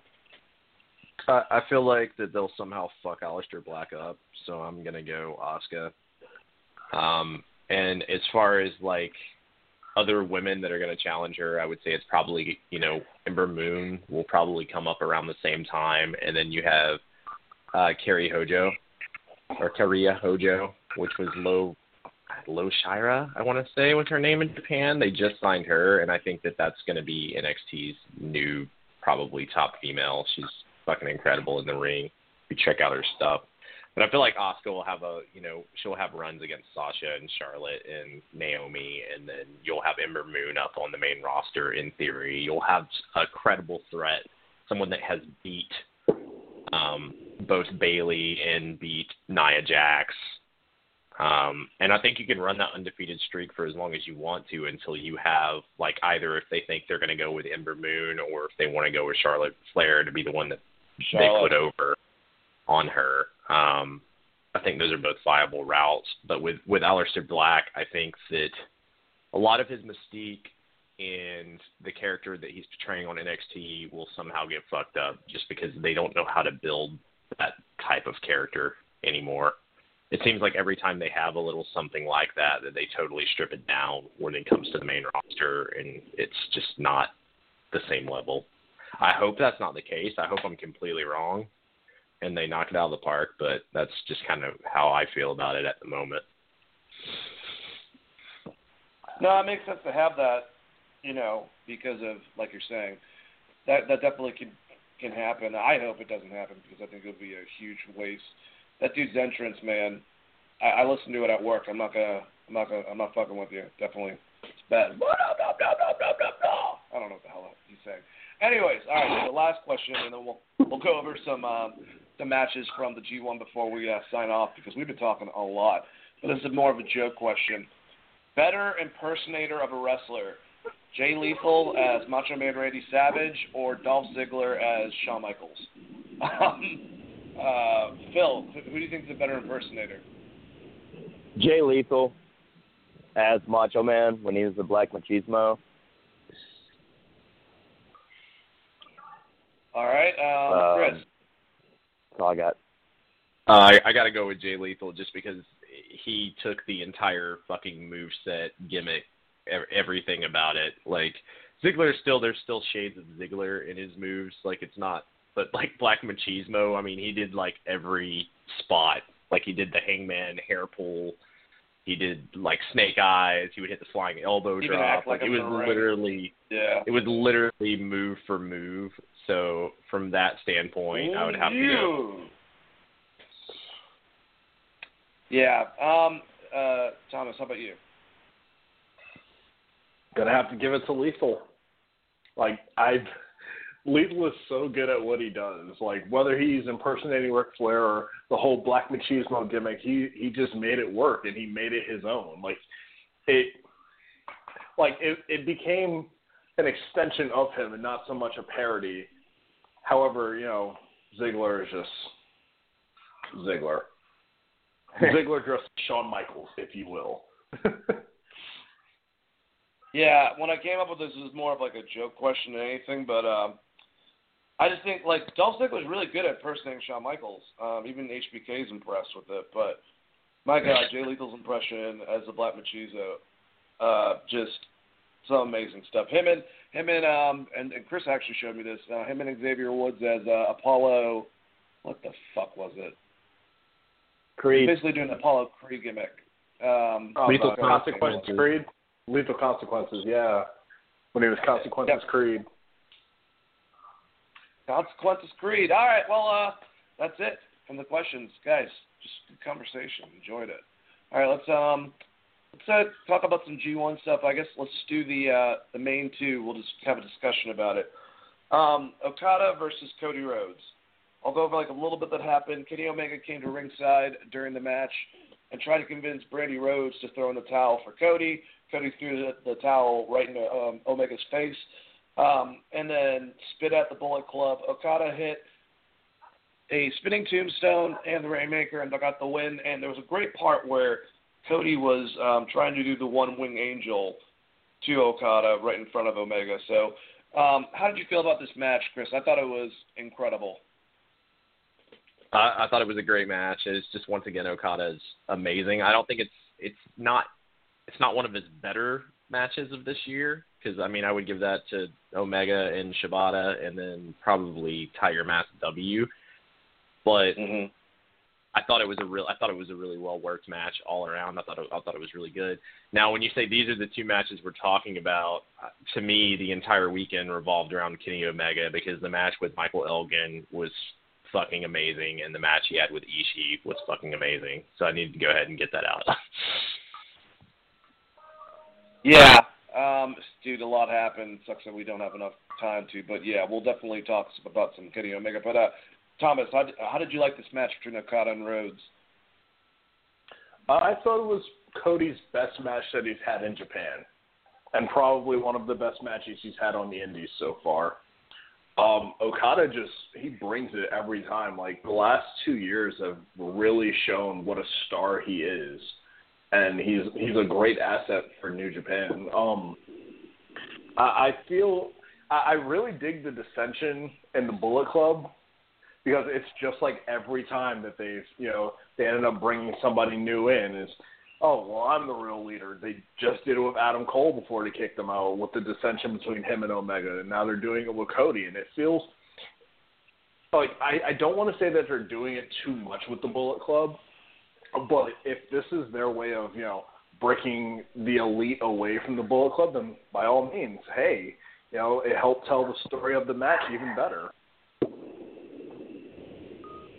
See, I definitely agree with that too. Philip, same question. Okay.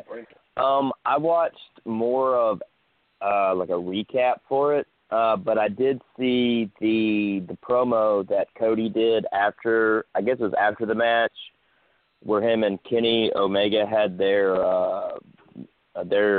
choice words, and Cody got mad. I like the whole it's ego versus ego with the Bullet Club. I guess they're looking at who's like the real leader or the better wrestler there, and I think that's a good thing for the Bullet Club to do. Is I guess a dissension thing. Like, I don't keep up with too much New Japan, but I did look at some G1 stuff, and I do like what's going on with Kenny Omega and Cody Rhodes. I hope that can go into something brilliant. Maybe like a feud on who's the leader of the Bullet Club kind of thing. Yeah, definitely. As long as they don't do like a Wolfpack thing where like the elite becomes like the good Bullet Club, you know, and they get like a couple other people to join them. I don't want anything like that. But the yeah, Bullet I Pack. definitely see some. The Bullet. Oh my God, I hate it. The Bullet Box. Oh God. Yeah, you know, who knows what's going to happen.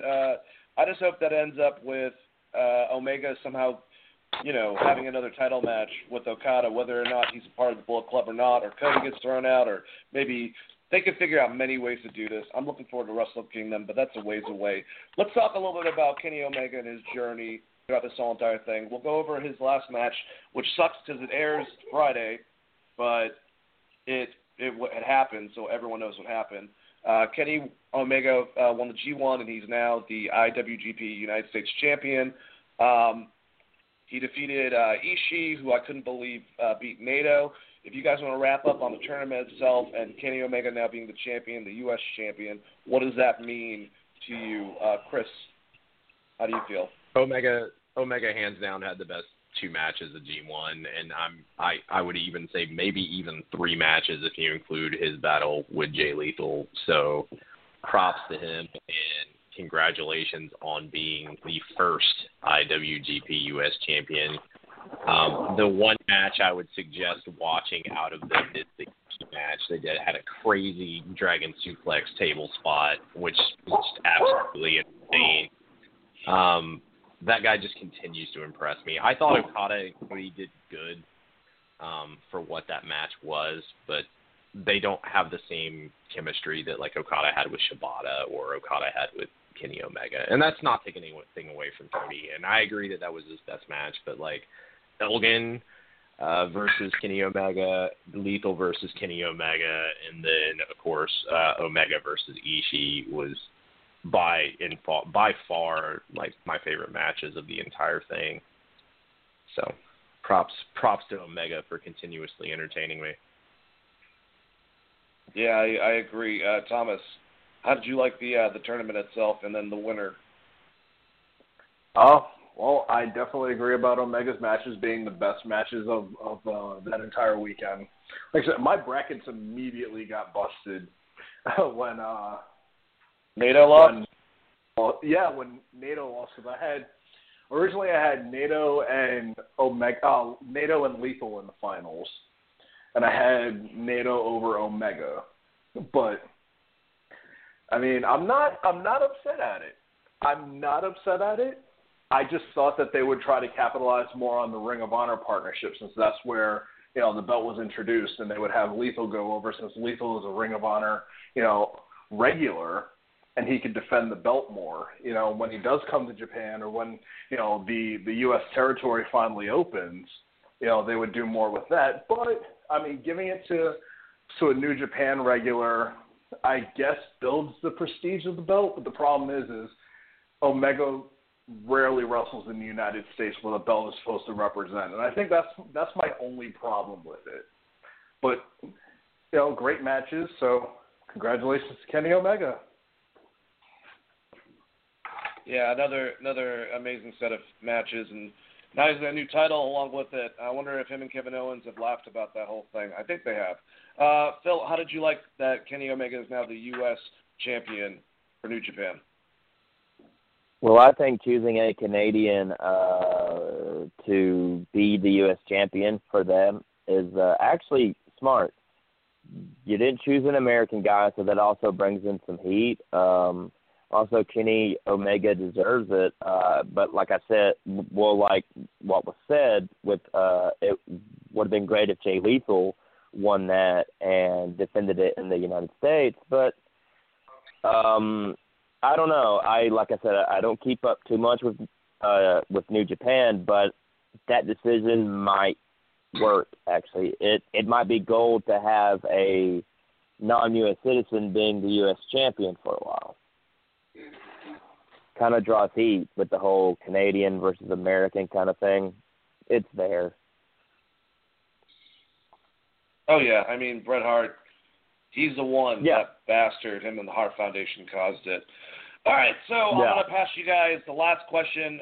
Just answer it and also, say goodbye. I appreciate both Philip and Thomas for coming on, and Chris as always, obviously, brother. And I want you guys to come on again. Definitely call in whenever the fuck you want if you're listening on Wednesdays between 8 and 10. We can just chit-chat on some shit. But Thomas, the final question, and sign off. You got Brock Lesnar or Samoa Joe winning at Great Balls of Fire? What a horrible pay-per-view name.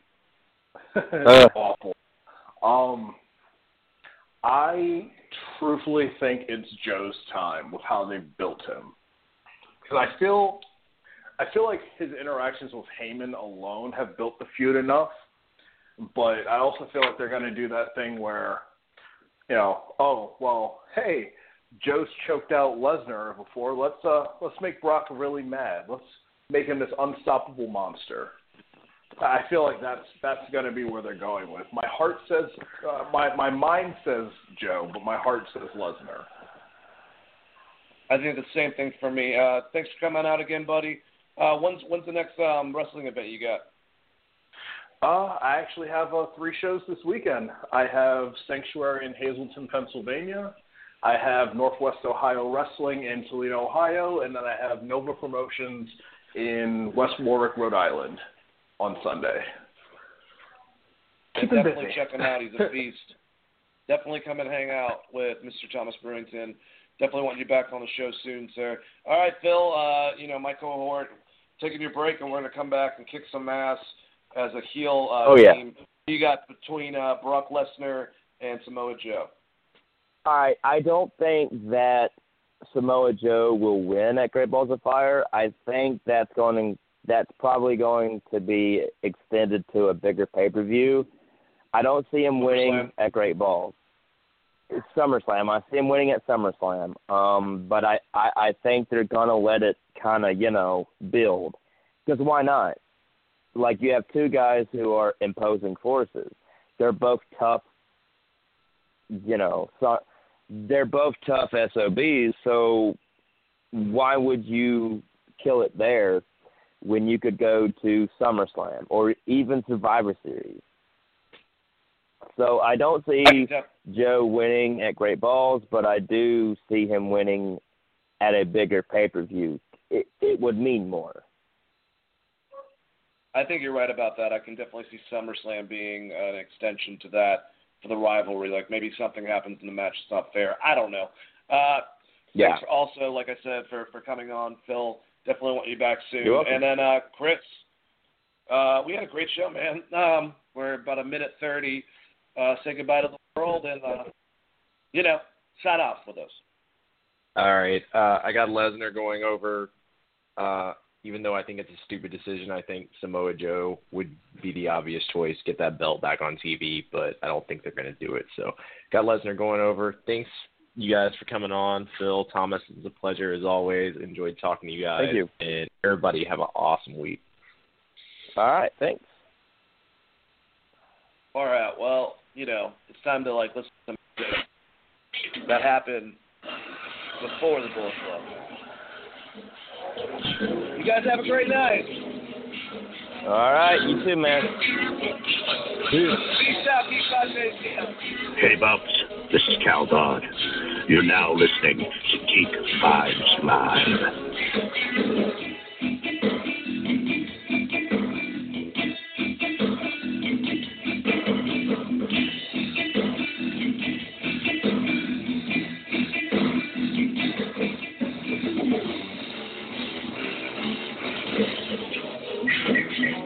World order.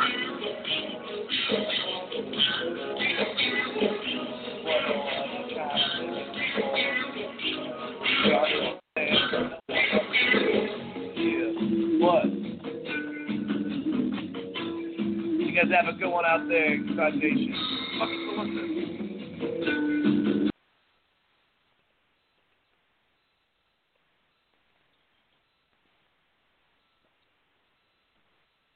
Brain fog, insomnia, moodiness, weight gain. Maybe you think they're just part of getting older, but MIDI Health understands that for women over 40, they can all connect to menopause. It's at the root of dozens of symptoms we experience, not just hot flashes. MIDI clinicians are menopause experts, offering safe, effective, FDA-approved solutions covered by insurance. 91% of MIDI patients get relief from symptoms within just 2 months. Book your virtual visit today at joinmidi.com.